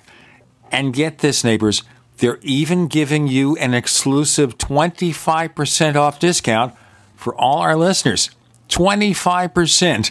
And remember, their Guru Crew support team is standing by 24/7, 365 days a year to answer any of your questions. Now, to get the discount, use the coupon code GENE when you check out. Mother's Day is right around the corner. If you haven't ordered your Mother's Day flowers yet, make sure to visit proflowers.com for an amazing deal. ProFlowers has a Mother's Day special for radio listeners. Get 100 gorgeous blooms for mom with a free glass vase for $19.99. And if you want to make her day even more special, upgrade to a premium vase and add gourmet chocolates for just $9.99 more. Mom will be so happy when she unwraps her beautiful bouquet of blooms, guaranteed to stay fresh and beautiful for at least one full week. Each time she looks at her Mother's Day flowers, she'll think of you. But hurry, this deal expires soon, so make sure to place your order today. The only way to get this incredible deal is to go to proflowers.com/radio right now and enter the code PLOW, P-L-O-W, proflowers.com/radio, code PLOW, P-L-O-W. That's proflowers.com/radio and enter code PLOW, P-L-O-W. Don't complain about your cable bill going up and up and up. Do something about it. Grab a pencil and jot down this special number, 1-855-905-MY-TV. The more cable TV rates go up, the better digital satellite TV looks. Say goodbye to the cable guy and get more of your favorite channels in 100% digital quality for less money. Call 1-855-905-MY-TV. Sign up for packages starting as low as $19.99, and there's no equipment to buy. You get free HD TV upgrade, a free DVR upgrade, and free professional installation. You control what you watch when you watch it. Record your favorite shows, pause and rewind live TV, even skip the commercials. Watch local channels too. At just $19.99, what are you waiting for? Pull out your major credit or debit card. Call 1-855-905-MY-TV. 1-855-905-MY-TV. Say goodbye to the cable guy. Cut costs and get more. 1-855-905-MY-TV. 1-855-905-MY-TV. Springtime is save big time at Herbal Healer Academy. Long-term customers know spring is the time to stock up at herbalhealer.com. And for new customers, welcome to the web's best place to save on vitamins, minerals, and more. Log on for spring specials, including our 500 parts per million colloidal silver, all sizes on sale. Choose from Herbal Healer's great variety of weight loss products like apple cider vinegar, Hoodia and Metabolic Complex, and Pro Metabolic, all on sale now. Also, the Anti-Parasite Intestinal Freedom and Warwood Plus Complex, plus Stevia Liquid Sweetener and the Super Enzymes, all on sale for spring at herbalhealer.com. As always, we offer certificate correspondence courses in natural medicine. Enjoy same-day shipping and free online newsletter. Log on now to herbalhealer.com and click on Spring Specials to save big with our nation's leader in supplying quality natural medicine and education since 1988, Herbal Healer Academy.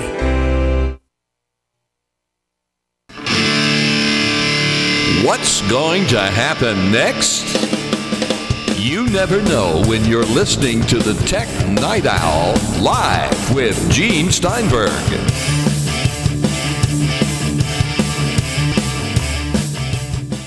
Here on the Tech Night Owl Live, we have John Martellaro of the Mac Observer, and we were talking about the existing structure of this streaming set-top box and how Apple would be one of the few companies in a position to change that because it's no good now. One of the things I pointed to in my article was the awesome and famous advertisement that Jeff Goldblum narrated, There Is No Step 3. Do you remember that one where they had a guy who was maybe a PhD, but an expert PC user? They handed him a box and said, put this PC on the internet. And it was back in 1998, it was really hard to do. And the commercial showed a Bondi Blue iMac, and Jeff Goldblum was narrating, and he said, plug it in. And they'll show you plugging into the wall socket. And then he says, get connected. And you plug the RJ11 jack into your wall Ethernet, and you have a app on your desktop, and you click it, you enter your credit card information, and you're on the internet with Earthlink. It was just awesome. It really changed the game in terms of people getting on this new thing called the internet in 1998. I hope, and I have a hunch, that Apple's thinking deeply about how to change our TV experience, as we were just talking about in the previous session. Let's integrate the experience. Let's make getting on the air simpler. Let's help people find their products, their TV shows, easier. Let's change the user experience in terms of how we connect to the TV with our remote or through voice or through hand movements or some other technology. Let's take the next technological leap forward in our TV viewing experience, just as you described before the break. Well, is that the magical, mystical interface that Steve Jobs was talking about in his conversations with Walter Isaacson for that biography? Is this the secret he cracked? The integration factor? I don't know that Steve had a complete picture of that. If Steve Jobs had a complete solution to what we've just been talking about for the last few minutes, I'd be very surprised. In my own mind, I always thought of it in terms of he had a single point solution that you could expand from. Maybe it was a combination of Siri and a visual interface on the screen. You know, we're still stuck in this desktop metaphor. We still have trash cans and 2D displays, and we have files and folders. You know, it goes all the way back to the Macintosh 1984, which was, 30 years ago. So if you wanted to really help people figure out how to find things, maybe there's a better way than putting a channel guide up on the screen and having them move around with a cursor. One of the things that concerns me about that is the speech recognition reliability of Siri. You know, if you're talking to Siri with an iPhone in your hand and it's relatively quiet, she can understand you, but there's limits to what Siri can do. The last thing you want is for Siri to make a mistake, because at that point you're going to put it down. You're going to say, Siri, I want to watch last week's episode of NCIS, and I want to watch it right now. And Siri says, I'm sorry, I don't know what NCIS means. You know, and at that point, you know, you're starting to get frustrated. So we can't have that. Go ahead. Well, I think part of a solution, if I knew the solution, of course, I'd be making the big bucks at Apple or somewhere. Part of a solution, I think, is to abstract the process. Because right now we think, just like the file system, we think of on the Macs, and they've basically moved away from that on iOS maybe too far. But the point being here is, if you want to watch a show or see what's available to watch, you shouldn't have to think in terms of this app, this service, this channel. Right. I want to see NCIS. I don't care that it's on CBS Channel 5 here in Phoenix. That wouldn't matter. I just want to see the latest episode. I want to see House of Cards, the latest episode. I don't want to know it's on Netflix. If I have a Netflix membership, it can tell me that. You got to be on Netflix first. I can get a warning. Sign up for Netflix first if you want to see it. I want to watch the content, not the channel. Right. Exactly. I couldn't have said it better myself. You've got this geek process that you have to go through, and it is very frustrating for consumers if there's a break somewhere in the process. For example, maybe the Blu-ray player, I had this experience, would forget your Netflix credentials all the time after 90 days. So that's why I switched over to Apple TV to watch Netflix, because it never forgets my login credentials to Netflix. Yeah. I don't know why that was, but it certainly drove me away from watching Netflix on the Blu-ray player. So you're right.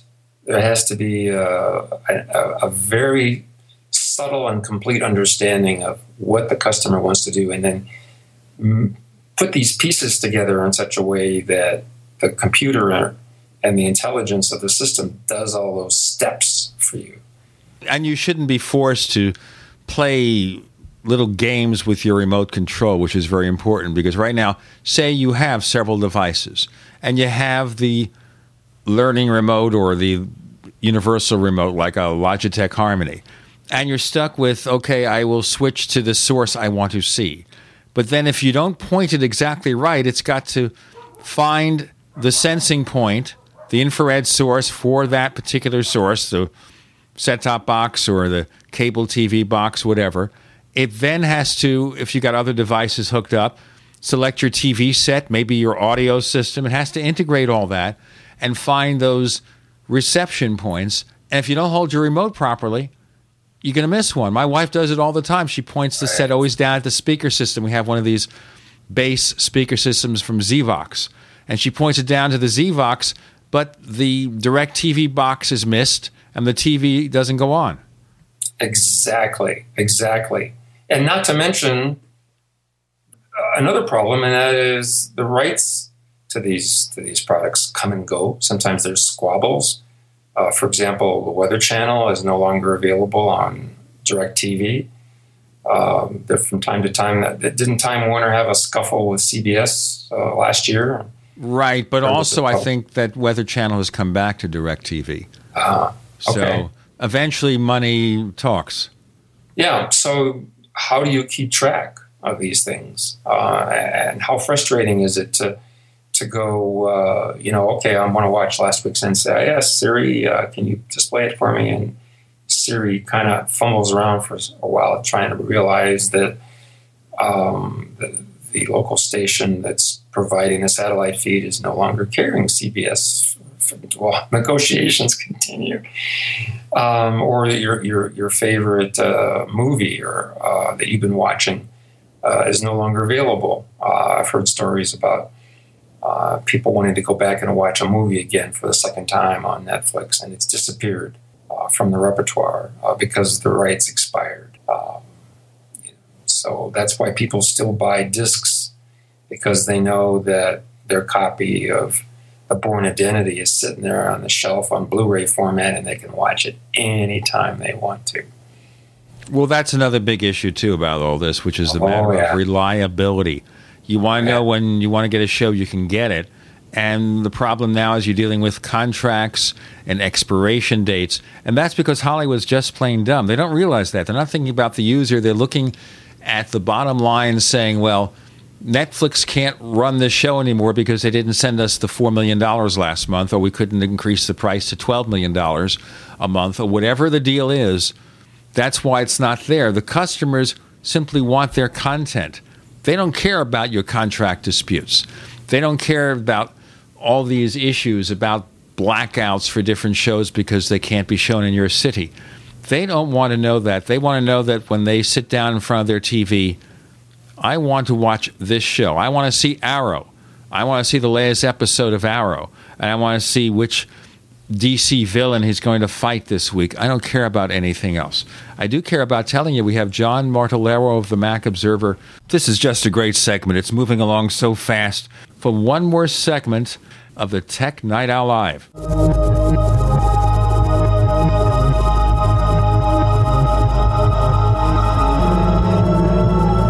Great minds think alike. The network for the independent-minded. The Genesis Communications Network. GCN. Graphic Converter is the image manipulation tool for the rest of us. It does not use any database. You get full control of all your files. Want to view the images of a folder? Drag it into Graphic Converter and a powerful browser opens up to show your image files. You could use it for slideshows. You could use it to import images from digital cameras or from scanners. Need to do some image editing? You can do that too in Graphic Converter. Also print catalogs. Convert from so many formats I can't even list them. Download now to see if Graphic Converter is good for you, like 1.5 million other users. Guess what? You could save money when you buy Graphic Converter. Use the coupon code NIGHTOWL. Use the coupon code NIGHTOWL to get a special price for Graphic Converter. Go to lemkesoft.com. That's LEMKE soft.com. lemkesoft.com. LEMKE soft.com. I'm a very bad man, and today I watched you leave for work. Then I kicked your door and took your stuff. Without a door devil reinforcing your door frame, it was like you invited me. Don't worry, I'll check back in a couple weeks. Once you've got new stuff. Door Devils are available at participating Ace Hardware stores and locksmiths. Or visit doordevil.com. We love that you're passionate about GCN. And whether you're a listener, a business owner, or a radio industry professional, we've redesigned the new GCN newsletter to keep you in the know. Text GCN Live to 22828 or click on the banner at GCNlive.com. Enter by May 15th. You'll qualify to win a 6-month supply of storable food from MyPatriotSupply.com. Start receiving your newsletter today. The future of talk radio. GCN.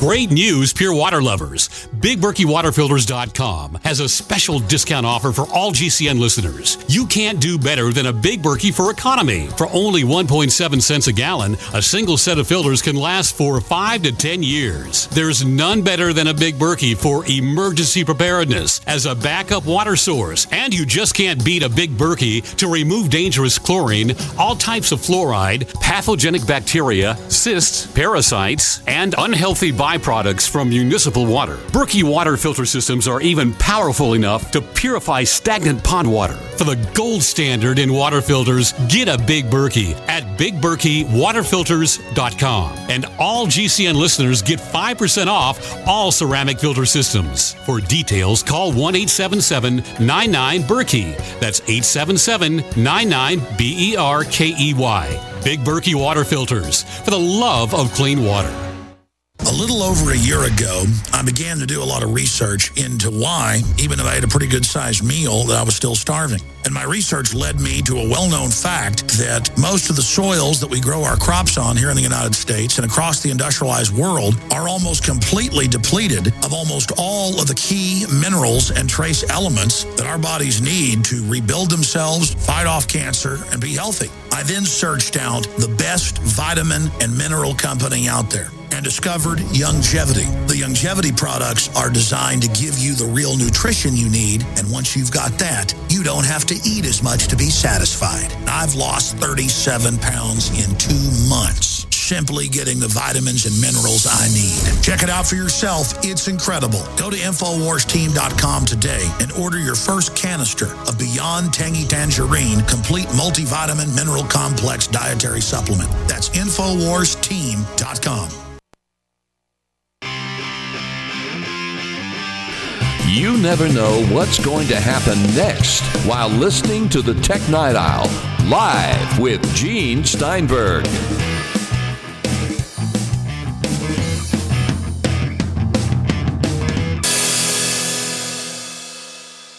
Here on the Tech Night Owl Live, John Martellero of the Mac Observer joins us, and I was talking about integrating your TV experience. Before we move on to something sort of related, do you have a further comment? I do. The question in my mind is, given these legalities that we just mentioned, the licenses and the rights, given the technologies available to us, given the provincialism of the systems and the turf protection of the different companies, forcing these isolated mechanisms and source control and so on, is it within Apple's technical means to take a step forward, or is the Gordian knot too tough to solve? That's the question in my mind. What steps could Apple take within the current constraints? And is the solution available through maybe Apple's money? Can Apple buy a solution in some sense? That's why people talk about Apple buying Comcast or Apple buying Time Warner before the merger talks, was to get vertically integrated and try to get a foot in the door and take over this communication system and ensure its infrastructure, that it has control of the means of delivery and has control of the content creation process by buying Comcast and NBC Universal. That's too provincial, though, because Apple's looking worldwide. They're not just looking for the USA. That's true, and there'd be antitrust issues and merger issues with that kind of thing, too. So, and it's looking like people can buy their way onto preferred fast lanes on the internet now, so maybe that's not as big a problem. And Apple was also talking into Time Warner about perhaps building the box to end all boxes. And all you do is plug one box into the wall and you plug it into your TV or your 5.1 system or your 7.1 system, and you're done. And maybe Comcast has a different agenda. Time Warner was a needy company, looking to compete with Comcast, but that kind of pulled the rug out from under Apple. So maybe that avenue isn't available to Apple to solve with cash. Oh, it's a tough problem. Speaking of tough problems, let's talk about 4K streaming. Of course, we have these new 4K sets that are coming online. And the theory, of course, isn't it great? They're offering 4 times as many pixels. You're going to see the sharper pictures. Of course, the big secret about 4K TV is this. That is, if you're looking at your TV, say you have a 50-inch set and you're watching it from, 7-8 feet away in bed or living room sofa, you will barely and probably not see any difference. Any difference you see in the picture will be related to superior color reproduction or something like that. You won't see a sharper picture. It won't resolve. If you have a 60 or 70-inch set, maybe you will. That's one dirty secret of 4K TV. But 4K streaming, are they going to send that many pixels down Netflix? Here's how we can put it into perspective. When you have, say, a Mac Pro delivering a true 4K signal to a 4K TV with 8 bits of color and 2 bits more for the encoding, you're looking at almost 18 gigabits per second from that Mac Pro on Thunderbolt to the 4K display. That's gigabits per second. Most of us who have home broadband think in terms of megabits per second. So what has to happen here is there has to be enormous compression. And it's the compression technology that is the key to getting this 4K streaming signal into the house. And the technical issues with compression, how good the compression is, and compromises that you make in the picture really dictate what 4K is going to look like. And so I had a short email interview with Chris Heinonen of AnandTech and Secrets of Home Theater. Right. And he pointed out that 4K, in his perspective, needs to look as good as Blu-ray on your TV. So if you're paying for 4K and it has blotchiness and color banding and MPEG breakups that you don't see on your simple old-fashioned 1080p Blu-ray player, you're going to be annoyed because 4K you were told was so much better than 1080p. And so he started doing some math, and he calculated what you really need, not at 60 frames per second, because movies are at 24. So if you settle on 8 bits of color and you settle on extreme compression, I'm talking about 100 to 1 with something called HVEC. That's H.265 compression. You can achieve 100 to 1. And you're not really working on a really great signal. You can deliver a 4K signal with about 40 megabits per second. And that's to deliver something that looks as good as Blu-ray from your disc that you pulled off the bookshelf. 40 megabits a second. 40 megabits per second. Now, I think, what's the average speed of broadband here, like 5 or 10 megabits? In the United States, I mentioned in an article, let's see, here it was at Home Theater. No, wrong place. I found a reference article that said that the average home in the United States right now is 9.8 megabits per second. And remember, that's not free bandwidth because you've got the iPhone going and the iPad, and maybe of that 9, maybe you'll have 2 or 3 left for the video after everything else. So Ethernet's pretty good about interlacing that. It's not a problem. But the point being here is that you can't do it until we get gigabit Ethernet performance. Well, there's a bit of a gulf between that 40 megabits per second and what Netflix advertises as the minimum necessary, which Reed Hastings has already declared publicly to be about 15 megabits per second. And what is that going to do? That's going to entail some additional compression over and above what would be considered equal to Blu-ray. And as Chris points out in his article, if you don't go to 40 and you settle for the 15 for advertising, for politics, for the sake of selling TVs, for the sake of selling your service, you're going to get into color blocks, scene and shadows. You're going to see fine textures not there. You're going to see macro blocking. You're seeing MPEG breakup. You're going to see gradients and banding, and you're going to be kind of annoyed. So it's a bit of a stretch for the industry right now. TV set makers, especially Sony, they'd like to sell you a 4K TV. Netflix would like to deliver you 4K content. Comcast would like to make sure get the best possible service and crank up your payments in order to get lots of bandwidth. Everybody would like to cash in on this money, but 4K streaming is just on the edge right now. It's kind of a pipe dream. It's going to take a while. And so if you think you can get 4K streaming from Netflix at 15 megabits per second, yeah, but it isn't going to look real great compared to your Blu-ray player, and you're going to be a little bit annoyed. And then if you complain, well, it can always be chalked up to congestion, other network issues, and things like that. And remember that Netflix is paying Comcast now for a preferred line to put their servers into Comcast's head ends and to do it that way. So you'll get a great, reliable 15 megabits per second. Oh, well, yeah, but you'll get your 15 megabits per second in a pristine signal, but this 4K image won't look any better than what you're already seeing with the best 1080p systems. Of course, part of this is the fact that they're going to hype this up the kazoo. They're going to talk about the fact that you're getting 4 times as many pixels theoretically. They're going to make everything look glorious, even though it's definitely not.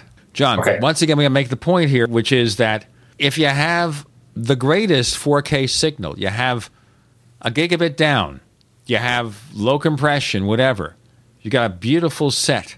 If it's less than 60 inches and you're viewing that TV at a normal distance, 4K means nothing. It means diddly. Okay? That's the problem with 4K. I've seen those charts. And 60 inches begins to pay off at around 10 feet. Okay. And I think people are sitting closer to their TVs than some people would like to believe. They are. I'm not. John Martellero, please tell our listeners where we can find more of your stuff. You can find me at the Mac Observer, www.macobserver.com, and from time to time at thestreet.com. John Martellero, thank you for joining us on the Tech Night Owl Live. It was a pleasure. See you next time. Not just an alternative to the mainstream media. We're the premier independent talk radio network. We are GCN. If you own a business, you need customers, right? Well, your potential customers are listening to this radio program right now, and I can help you reach them. Hi, I'm Matt Brower, a national marketing executive at the radio network responsible for this program. I can help you customize a national radio campaign that fits your budget, large or small, while targeting your specific audience. Contact me to learn how radio advertising can make your business more profitable. mbrower@gcnlive.com. That's mbrower@gcnlive.com. We the people grow cotton, weave fabric, engrave ink, embed strips and fibers to protect from counterfeit, then carting to a private bank, having it lent back at interest, forcing taxes to service debt. This capitalism, or was Jefferson correct when stating a central bank issuing the public currency is a greater menace to the liberties of the people than a standing army? Ted Anderson, I'm placing a free silver dollar in a book that explains our monetary system. Call for your copy, 800-686-2237. It's time to understand the system. Call 800-686-2237. That's 800-686-2237. If you're worried about your health and you're tired of the nasty side effects of harsh drugs or antibiotics, then look no further. Supernatural Silver is the answer. Supernatural Silver is a powerful immune system enhancer that can be used every day to help keep you healthy and well with none of those nasty side effects. It's extremely safe for use internally as well as topically. And Supernatural Silver is hundreds of times more effective than colloidal or ionic silver. It is perfect for use in the sinuses, eyes, ears, and on any wound or skin issue. Supernatural Silver is also extremely effective when taken orally and can help fight off bacteria, viruses, and mold that may be overwhelming your immune system.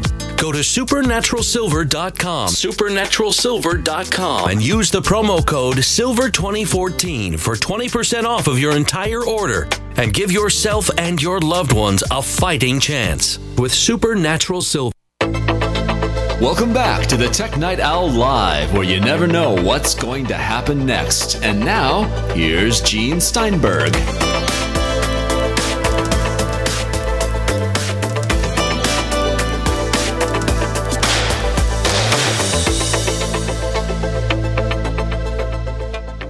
We have tech journalist Dan Berg joining us with a lot of topics to cover, and let's just hit the ground running. Okay, Dan, let's start with Apple's performance, of course, was really stellar at the quarterly announcement of financial results for March quarter. They didn't sell as many iPads. I'm not going to get into this smoke and mirrors there about, well, it's the sell-through and the inventory. And there used to be a guy on TV, an old vaudeville comedian named Al Kelly. I don't know if you remember him, Dan. You're too young. But this guy would come on like the Tonight Show, and he'd be a professor or something. And he'd start talking, and then everything turned to gibberish. And people would think, well, the guy has to be saying something, but I don't understand it. And it turned out that was his shtick. He was a double talk expert. Okay, anyway, so Apple announces a 7-to-1 stock split, and the buybacks increased by $30 billion. And the next day, Apple's stock price soars. Not because they're sore, but the stock price went up for the higher than expected sales, except for the iPad, and all these announcements. And some people are suggesting, you know what? What Apple's doing here is smoke and mirrors. They're playing the stock market game to cover up the fact that there are no really new products to announce except that MacBook Air refresh, which was very minor. What's your take? So we are 1 month away from WWDC, and it really remains to be seen whether Apple is going to have a new product. I mean, I think that they are. Tim Cook last year said flat out that they're going to be introducing a new product category this year. Whether that's going to happen at WWDC next month or whether that's going to be later on in the year when they usually announce the new iPhones, that remains to be seen. But I definitely think they are going to be trying something new. So this stock split is, I don't think that it's kind of smoke and mirrors or trying to artificially raise things just because they don't have anything new, because they flat out said that they are going to have something new. Whether that's going to be a success or not, that remains to be seen, because I mean, if it's a wearable, if it's a watch or some sort of band or something like that, we also have Google that just announced the wearable Android operating system, and you have the Moto G, the new watch that just, it looks amazing. It looks brilliant, and it looks like the stuff that Apple would be doing. So it remains to be seen if Apple can really keep up with this, but I definitely think that we will see some new stuff from Apple this year. Well, of course, they have no choice now. They've promised it. And when they say new categories, we could maybe use a little defining of our terms. But certainly an iWatch is a new category. A newfangled Apple TV is not. An Apple TV set is. Of course, we'll have to see. But, you know, that's one of the things that people are saying. But we understand the valuable things that Apple is doing with regard to stocks and everything else. I mean, Steve Jobs wouldn't have done that, though. Would he? I mean, I always try to stay away from what Steve Jobs would have done, because I think Steve Jobs would have done what he needed to do in order to keep the company moving forward and doing well. And he released a lot of products, and there was a lot of things that happened under his command that, looking back, like if they made the decisions now after he was gone, we would have been saying the same thing, that Steve Jobs never would have done that. And so it's hard to say what would have happened if Steve Jobs was still in command. Well, he said famously, don't do what I would do or what you think I would do. Do what you think is right. Supposedly, if these people understand Apple's DNA, they'll make the right moves, even though they may not be the moves he would have made. I also think it's fair to say that a lot of the products we're seeing now were put in the pipeline by Jobs 3 years ago or 2.5 years ago.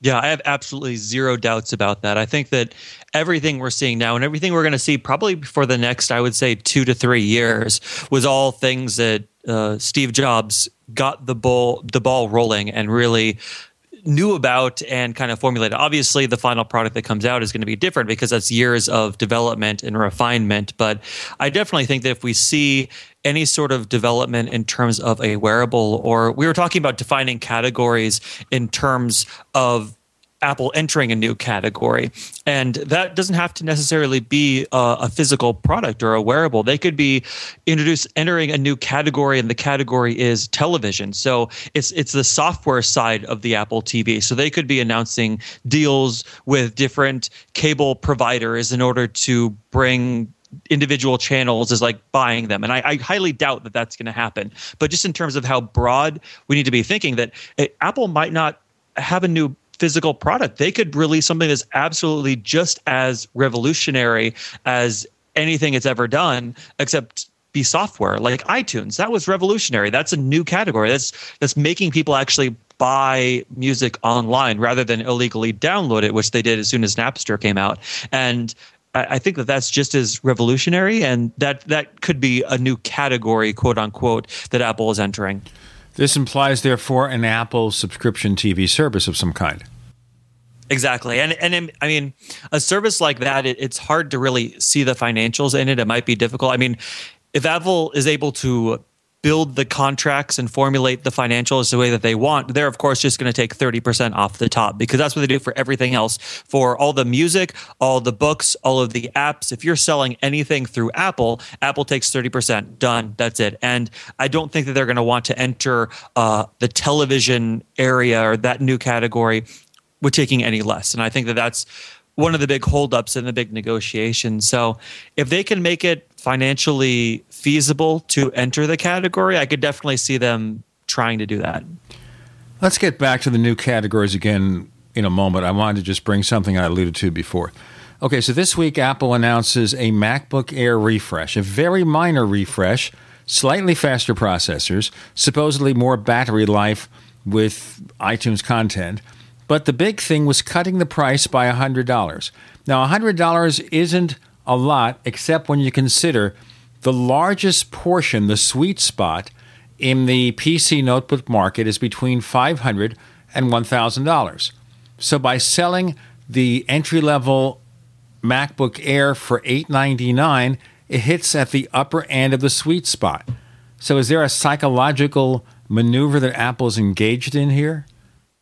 See, I definitely think that, I guess that's one possibility, but I think the best way to look at Apple's moves in terms of the price drop and different stuff is not to compare them to what their competitors are doing or where the sweet spot is, because Apple doesn't really care about any of that stuff. Like, it's doing its own thing and it's based on its own history. Like, it bases the product drop based on what it knows it will be doing in the future. And this is my prediction as to why these prices dropped now. Is I think at WWDC, Apple is going to announce a new Air, and this Air is going to have Retina, or it's going to be a Retina Air, have some super high resolution screen. But because it has that super high resolution screen, the battery life is going to drop significantly, because you need a lot of battery life in order to power that big, powerful screen. So I think that that's going to be the high-end MacBook Air. Is you're going to compromise on battery, but you're going to get this amazing screen for designers and people that need the really high resolution.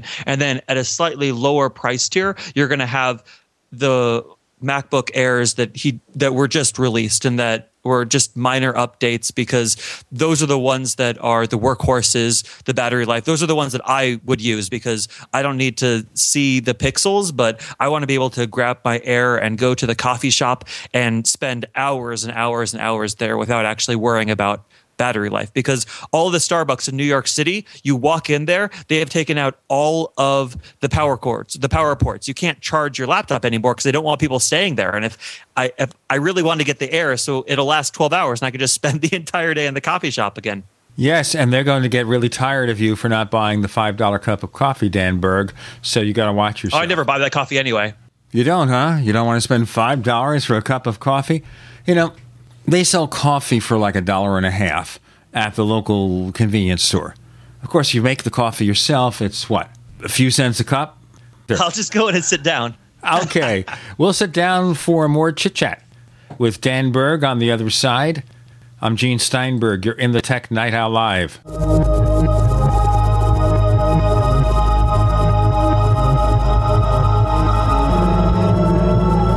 First came Attack of the Rockoids, and it was a critically acclaimed success. And now there's The Coming of the Protectors. A former military intelligence man is contacted by a space woman in a dream that turns out to be a nightmare, because evil forces on her distant planet are planning to conquer the Earth. This is gripping science fiction of the classic kind. Attack of the Rockoids and The Coming of the Protectors. Find out more at rockoids.com. That's Rockoids, ROCKOIDS.com. So here's what happened. I was placing an order online. The site went down. It took hours before it returned, but I'd already placed the order with another company. If your site goes down, you could lose business. And if you have a business or personal site, you'll want to know it's easy to run and it will stay online. At iWeb, your site is hosted on one of the most reliable networks in the world. Talk to a sales rep at iWeb.com. Use the promo code TechNightOwl for a special discount. Mike Stenerson for Midas Resources. At no time in history have precious metals been more important, certainly not in my 22 years in the industry. The dollar's lost over 90% of its value in the last 60 years. No fiat currency has ever survived the government printing presses. Ours is not immune. The time is now to be proactive. 1-800-686-2237, extension 116. Anything tied to the dollar is at risk. CDs, annuities, 401ks, IRAs, stocks, bonds, you name it, so decide. Do you want to leave a legacy of wealth or debt for your family? The choice is yours. Call me at 1-800-686-2237, extension 116. That's 1-800-686-2237, extension 116. Be proactive, not reactive. Call 1-800 686-2237, extension 116. Don't complain about your cable bill going up and up and up. Do something about it. Grab a pencil and jot down this special number, 1-855-905-MY-TV. The more cable TV rates go up, the better digital satellite TV looks. Say goodbye to the cable guy and get more of your favorite channels in 100% digital quality for less money. Call 1-855-905-MY-TV. Sign up for packages starting as low as $19.99, and there's no equipment to buy. You get free HD TV upgrade, a free DVR upgrade, and free professional installation. You control what you watch when you watch it. Record your favorite shows, pause and rewind live TV, even skip the commercials. Watch local channels too. At just $19.99, what are you waiting for? Pull out your major credit or debit card. Call 1-855-905-MY-TV. 1-855-905-MY-TV. Say goodbye to the cable guy. Cut costs and get more. 1-855-905-MY-TV. 1-855-905-MY-TV.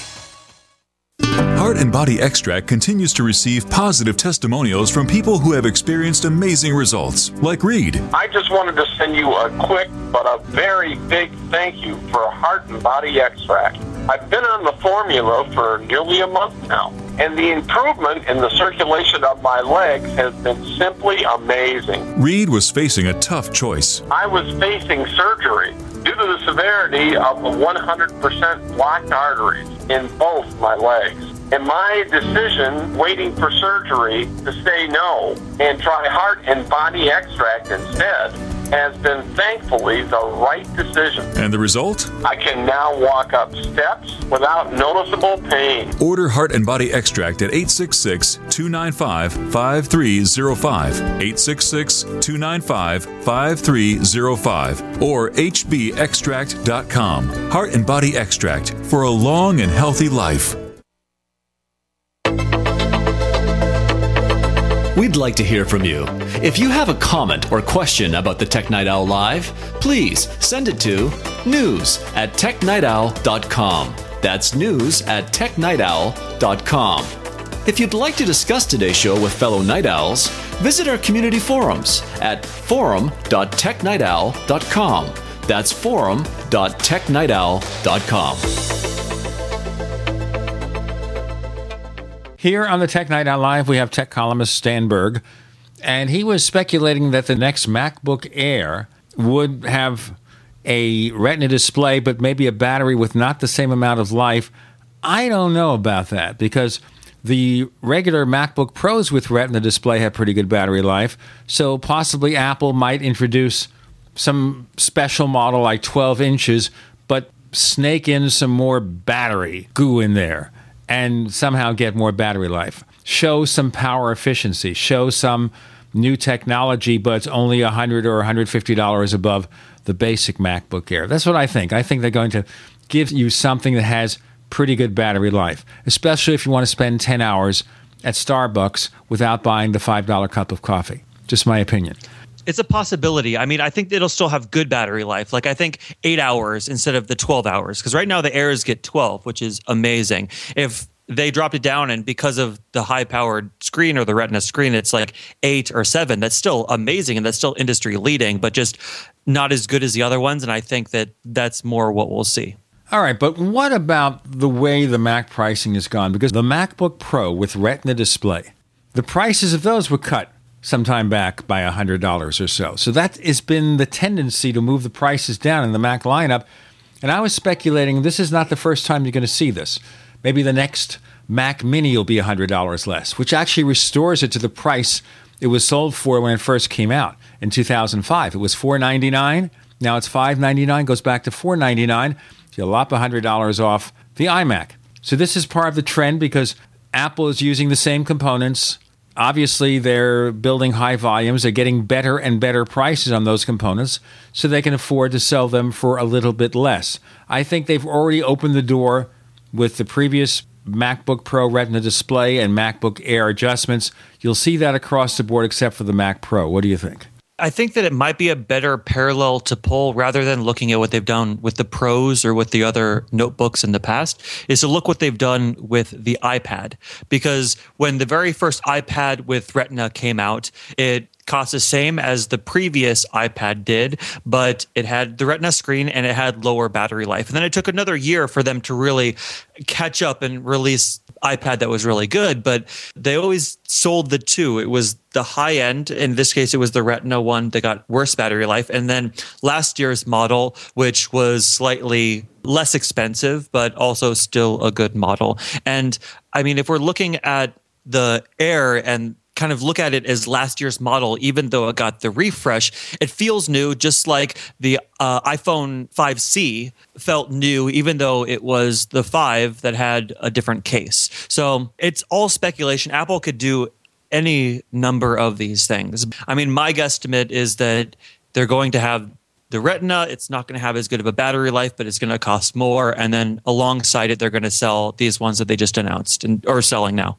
Now, this is a topic that kind of just occurred to me here with the iPad. As we see, of course, that Apple reported that the iPad sales were several million below the previous year.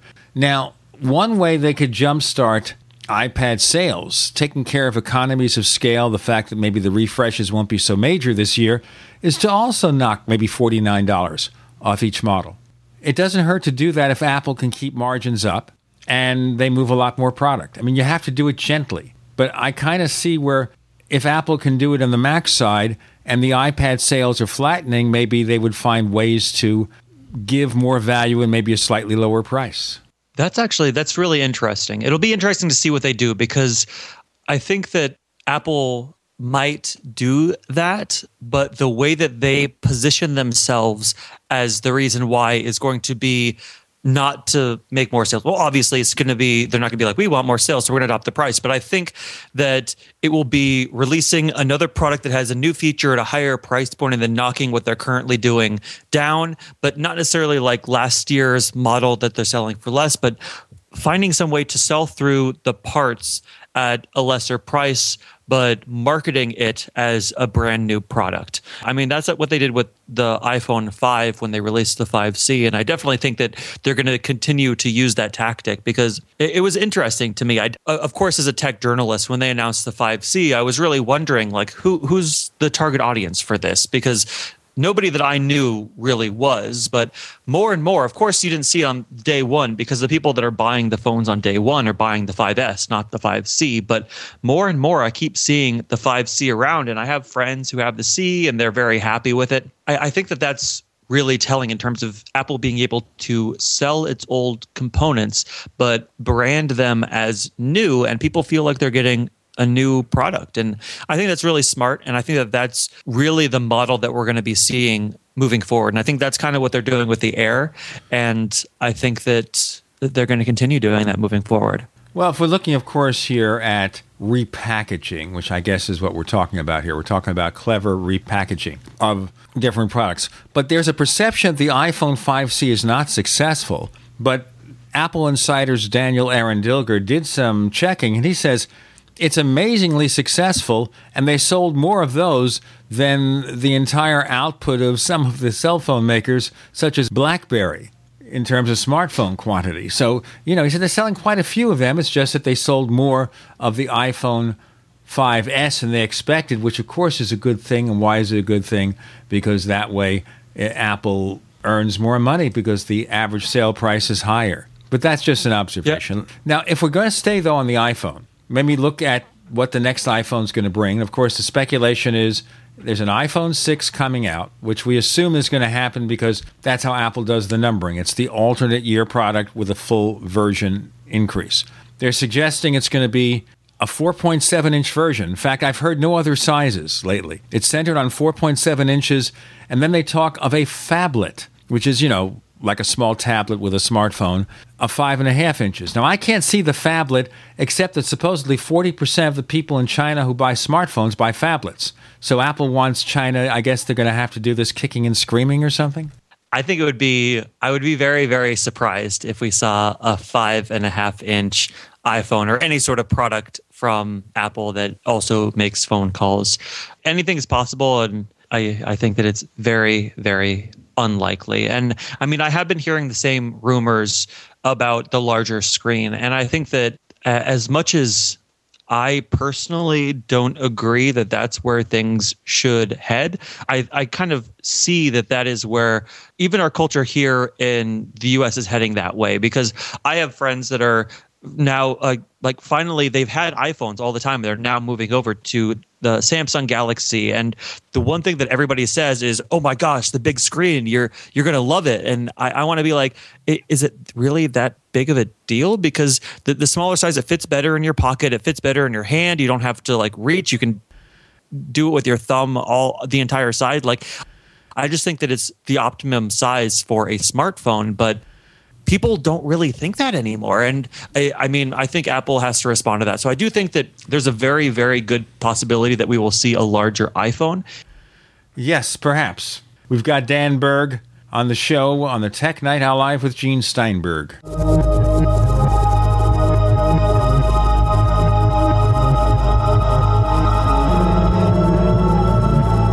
Free from the shackles of corporate America, we're the place for independent thinkers. GCN. Graphic Converter is the image manipulation tool for the rest of us. It does not use any database. You get full control of all your files. Want to view the images of a folder? Drag it into Graphic Converter, and a powerful browser opens up to show your image files. You could use it for slideshows. You could use it to import images from digital cameras or from scanners. Need to do some image editing? You can do that too in Graphic Converter. Also print catalogs. Convert from so many formats I can't even list them. Download now to see if Graphic Converter is good for you, like 1.5 million other users. Guess what? You could save money when you buy Graphic Converter. Use the coupon code Night Owl. Use the coupon code Night Owl to get a special price for Graphic Converter. Go to lemkesoft.com. That's LEMKEsoft.com. lemkesoft.com. LEMKEsoft.com. It's hard to imagine when things are going reasonably well, just how quickly things can change. But what would it take? Economic collapse? Massive crop failure? Chemical or biological attack? So many situations could find you in the grocery looking to pick up food for your family only to find that the shelves are empty. There's nothing. Don't let that happen. Act today to make sure that if it ever comes to that, you and your family will be provided for. Visit freezedryguy.com to look at the wide variety of survival foods available. Freeze-dried foods from the Freeze Dry Guy store longer, rehydrate faster, are nutritionally superior to, and taste better than any other long-term storage food available. Visit freezedryguy.com or call toll-free 866-404-3663. freezedryguy.com. This alert just came in. This special announcement is for business owners and leaders of organizations who've been waiting for the right time to build. General Steel has made it impossible to wait any longer with rock-bottom prices that could save you thousands. That's right, General Steel, America's leader in pre-engineered structures, is offering buildings at prices you will never see again. Don't miss these prices. A 50 by 100 for $35,000. You heard right. That's 5,000 square feet for $35,000. Manufacturers, if you need a larger building, try a 100 by 100 commercial building for $129,000. You can't afford to rent with these prices. Imagine a 70 by 100-foot church building for under $69,000. With the economy improving and interest rates still at historic lows, you can't afford to wait. So call 866-91-STEEL. Lock in your price now. Call 866-91-STEEL. That's 866-917-8335. Springtime is save big time at Herbal Healer Academy. Long-term customers know spring is the time to stock up at herbalhealer.com. And for new customers, welcome to the web's best place to save on vitamins, minerals, and more.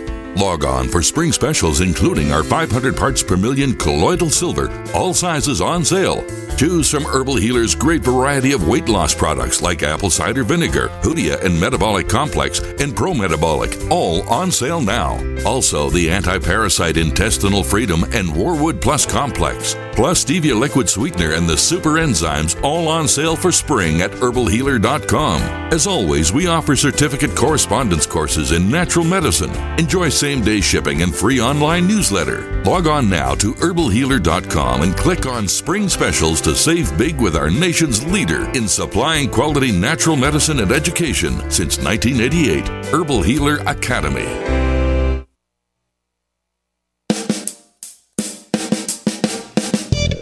You're listening to the Tech Night Owl Live with Gene Steinberg. You never know what's going to happen next.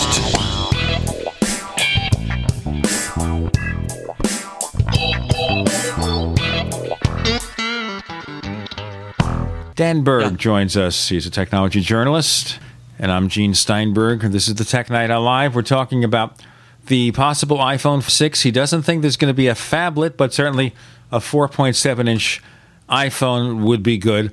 Now, if you look at what Tim Cook said when he was asked about this, would Apple do a larger iPhone? He said they want to overcome various and sundry issues with the technology.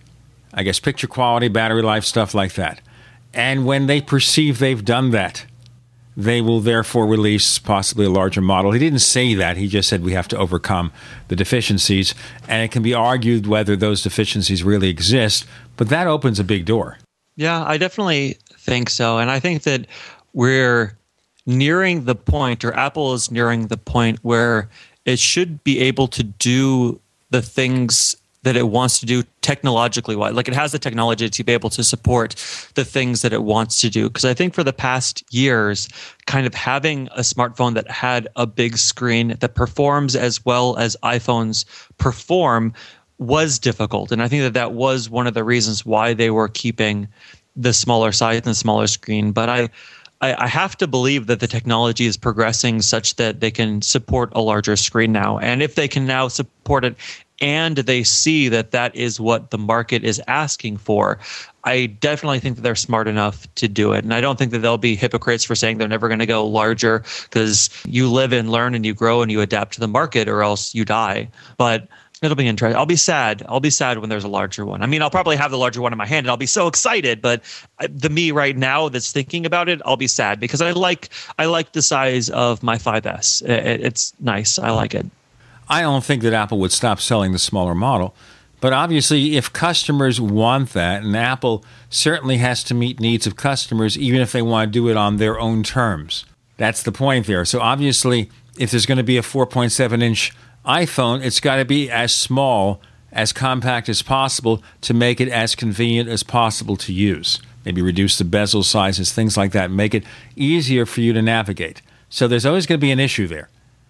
It's just like we didn't think they'd do a 7-inch tablet. They did a 7.87-inch with the standard aspect ratio, perceiving that when it's horizontal, when it's landscape, there's more vertical space to navigate.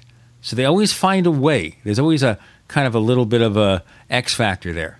Yeah, I mean, they always do find a way. And it's very possible that the iPhone 6 will not be called the iPhone 6. Instead, it will be the iPhone Air, just like they did the iPad Air. And it's going to be thinner and slightly larger, and it'll be different enough that the following year they'll do the iPhone Air 2, and they'll start a whole new counting system. And they could do that. And with a larger screen size, I think they're in a perfect position to brand the phone as something new, as an evolution of the old one.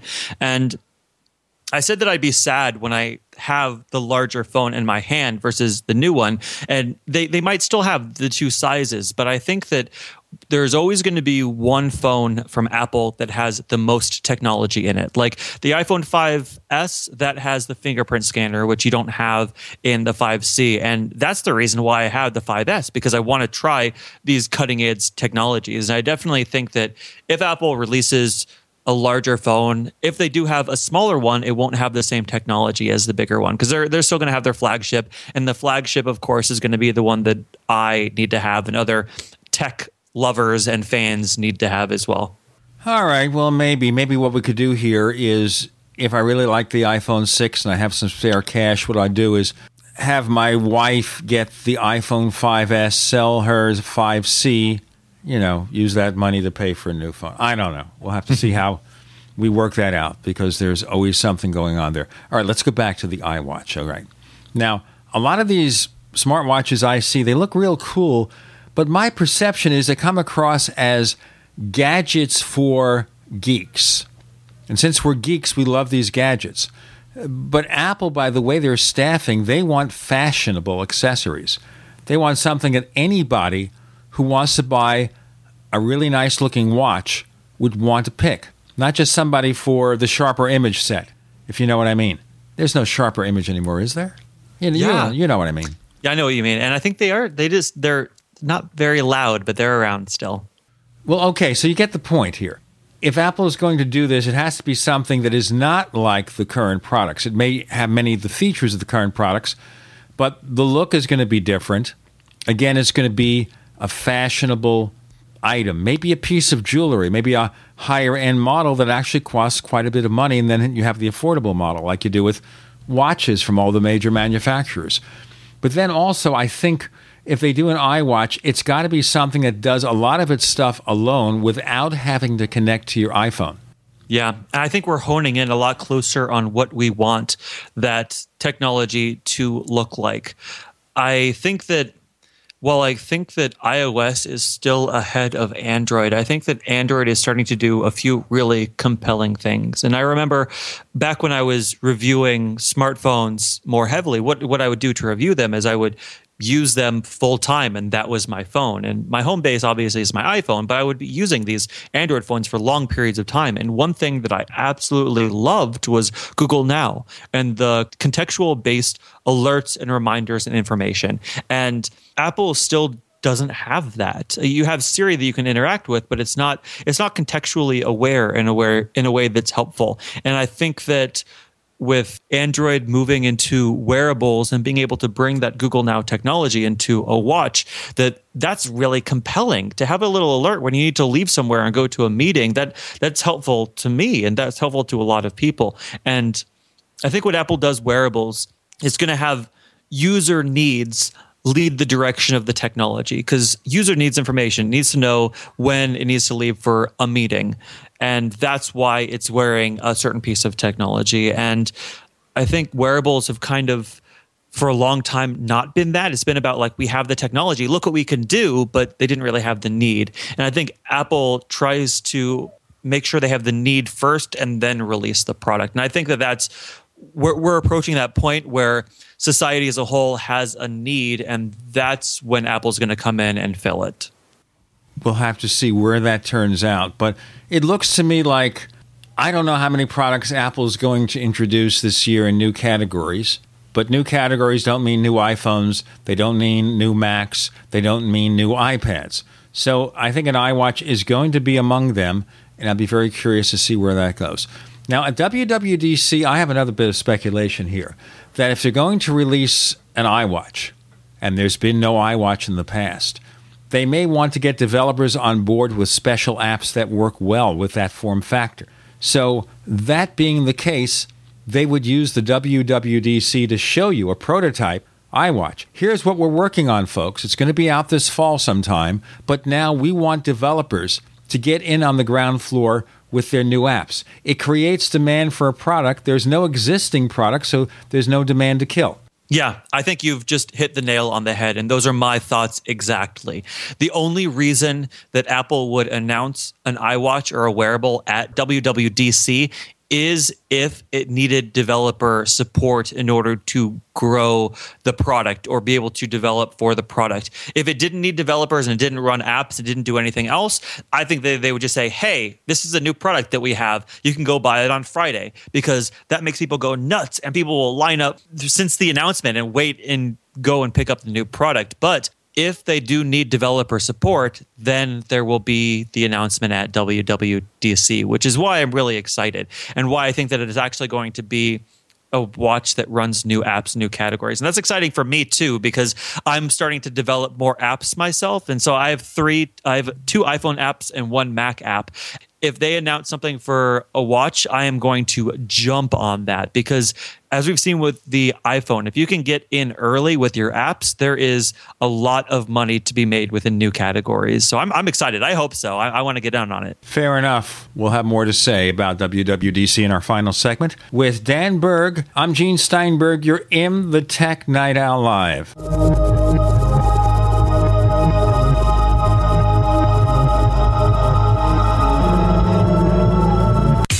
nation's largest independently owned and operated talk radio network, the Genesis Communications Network, GCN. Neighbors, are you tired of dealing with a slow web hosting provider? Well, check out A2 Hosting and their screaming fast Swift server platform. They even have SSDs that load pages 300% faster than the competition. Ready to give your site a speed boost? Well, tell you what, neighbors, head on over to a2hosting.com. That's A2, that's number 2, a2hosting.com. Check out their Prime hosting account. And get this, neighbors, they're even giving you an exclusive 25% off discount for all our listeners. 25%. And remember, their Guru Crew support team is standing by 24/7, 365 days a year to answer any of your questions. Now, to get the discount, use the coupon code GENE when you check out. We all know that Berkey Water Purification Systems are the most trusted name in water filtration. As an authorized Berkey dealer for over 6 years and serving thousands of satisfied customers, the Berkey Guy offers amazing specials for Berkey Water Filtration Systems. The Berkey Light Systems include a set of self-sterilizing and recleanable black purification elements that purify water by removing chlorine, pathogenic bacteria, cysts, and parasites to non-detectable levels and remove harmful chemicals such as herbicides and pesticides. Order the Berkey Light System today, complete with 2 black Berkey elements for only $231, and the Berkey Guy will ship your order free of charge. With the purchase of a Berkey Light, the Berkey Guy is also offering a set of fluoride and arsenic filters for only $39.99. That's over 30% off the retail price. Call the Berkey Guy at 1-877-886-3653. That's 1-877-886-3653. Or order online at GoBerkey.com. That's GoBerkey.com today. Hi, this is Steve Sanchez, and based on a recent study, it was found that 57 million Americans had legal issues over the last 12 months, but only 60% of those studied sought out the services of a lawyer. Why? In a nutshell, affordability. Well, my friends at Legal Shield have created a solution that can help you not if, but when you need an attorney. For as little as $17 per month, Legal Shield will provide you unlimited access to qualified attorneys at an accomplished law firm for advice and counsel on legal issues, no matter how serious or trivial. For over 40 years and with 1.4 million families across North America, Legal Shield can help you, the loyal GCN listener. Representatives are standing by now to answer your questions, so call them now at 1-855-340-SAVE. That's 1-855-340-7283, or visit them at lsprotection.com. That's lsprotection.com. Results will vary from case to case. Howdy folks, Pharmacist Ben here, nutritional pharmacist and skincare chemist. If you've heard me on my daily health and wellness program, The Bright Side, you know I'm on a mission to spread the good news about the power of nutritional supplementation to correct your healthcare challenges and get you feeling vital and healthy once again. I want you to call 877-279-9422 and check out the powerful, affordable line of nutritional products from Youngevity, the ones I take and the ones I recommend. That's 877-279-9422, or go to www.gcnminerals.com. Why simply mask your symptoms with toxic pharmaceutical drugs when you can address causes with vitamins and minerals? I suggest the Healthy Start Pack. It gives your body the essential 90 nutrients it needs. Most people notice a difference right away. You can sign up to help me spread the good news of health and wellness without drugs and maybe make a little money too. And while you're there, don't forget to check out my important video message. That's gcnminerals.com, or call 877-279-9422. And remember, friends, good nutrition is good medicine. What are you listening to? The Tech Night Owl Live with Gene Steinberg. What's going to happen next? You never know.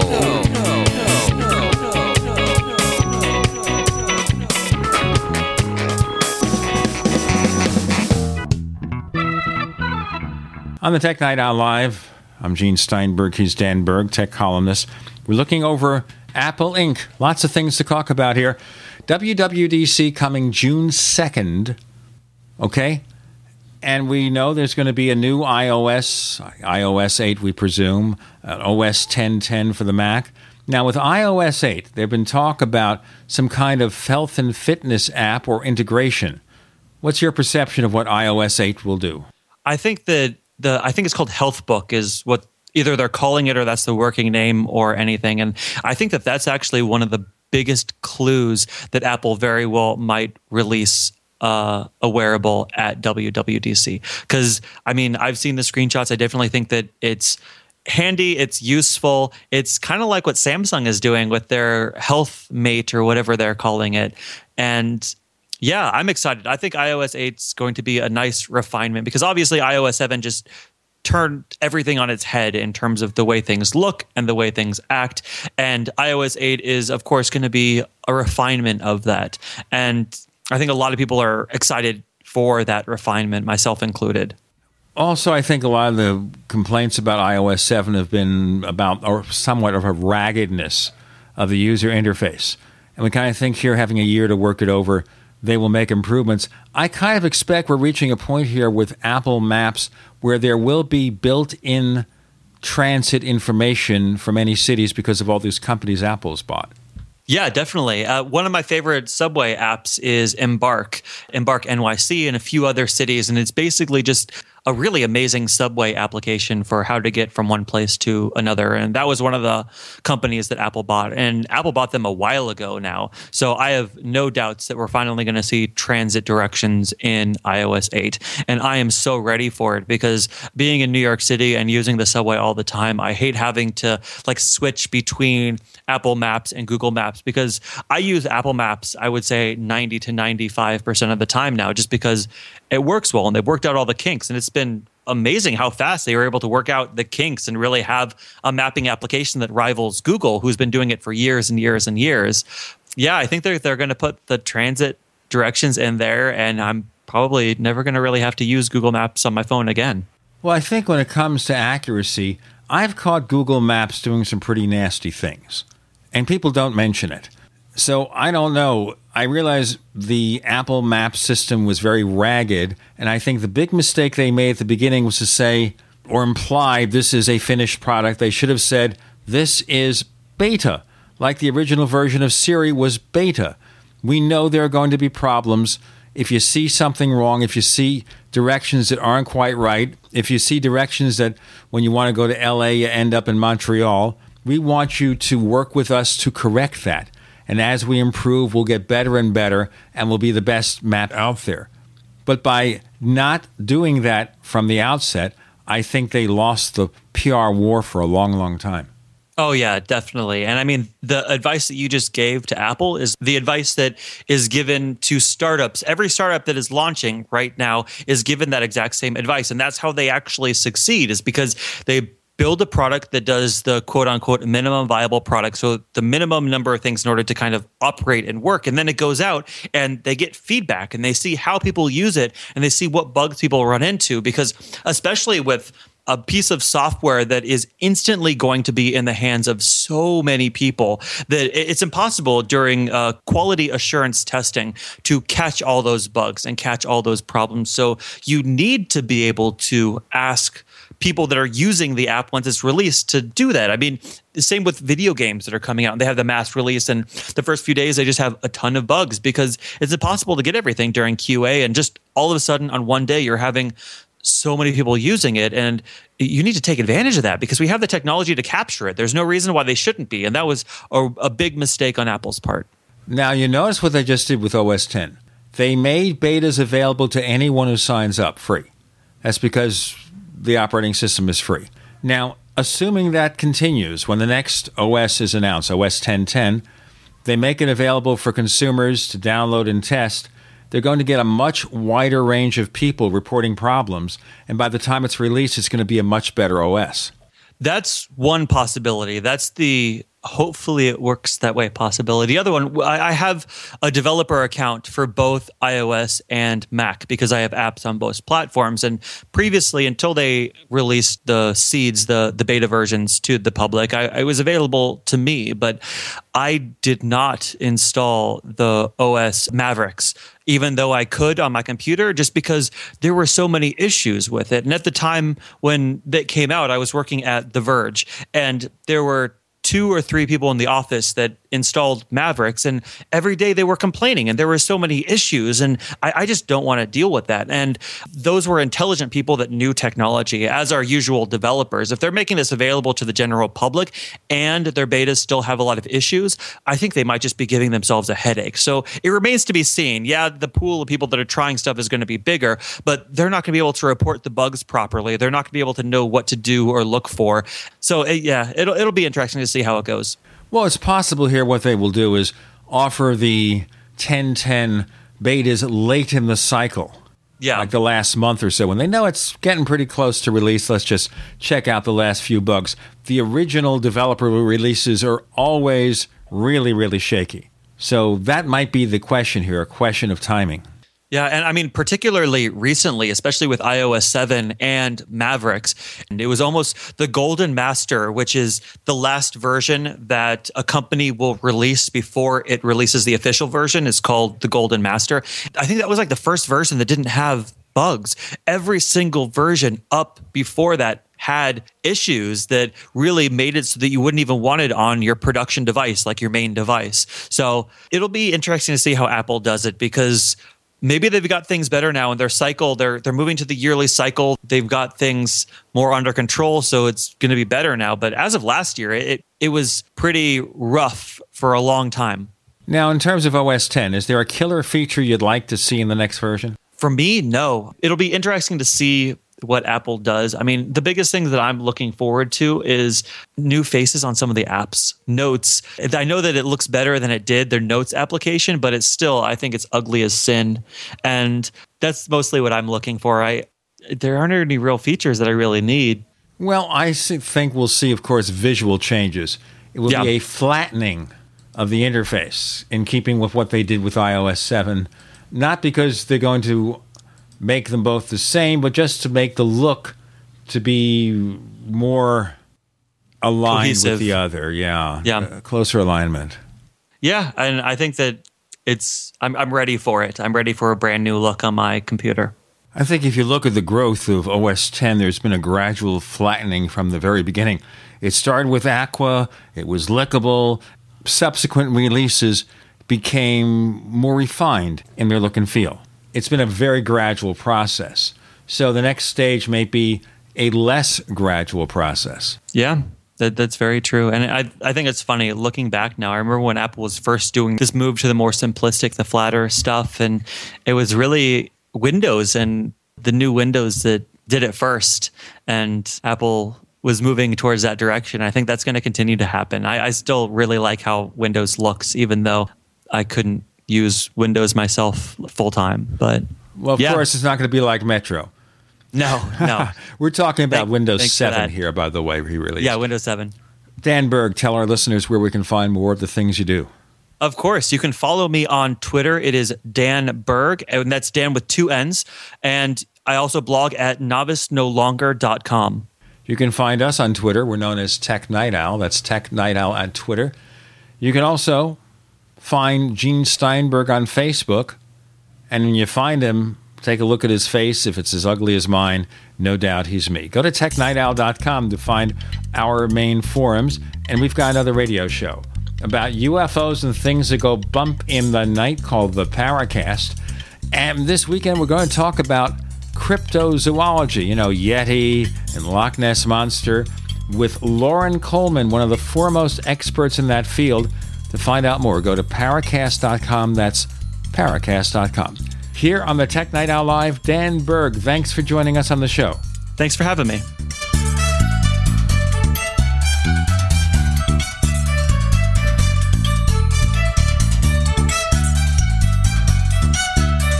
The Tech Night Owl Live is a copyrighted presentation of Making the Impossible Incorporated.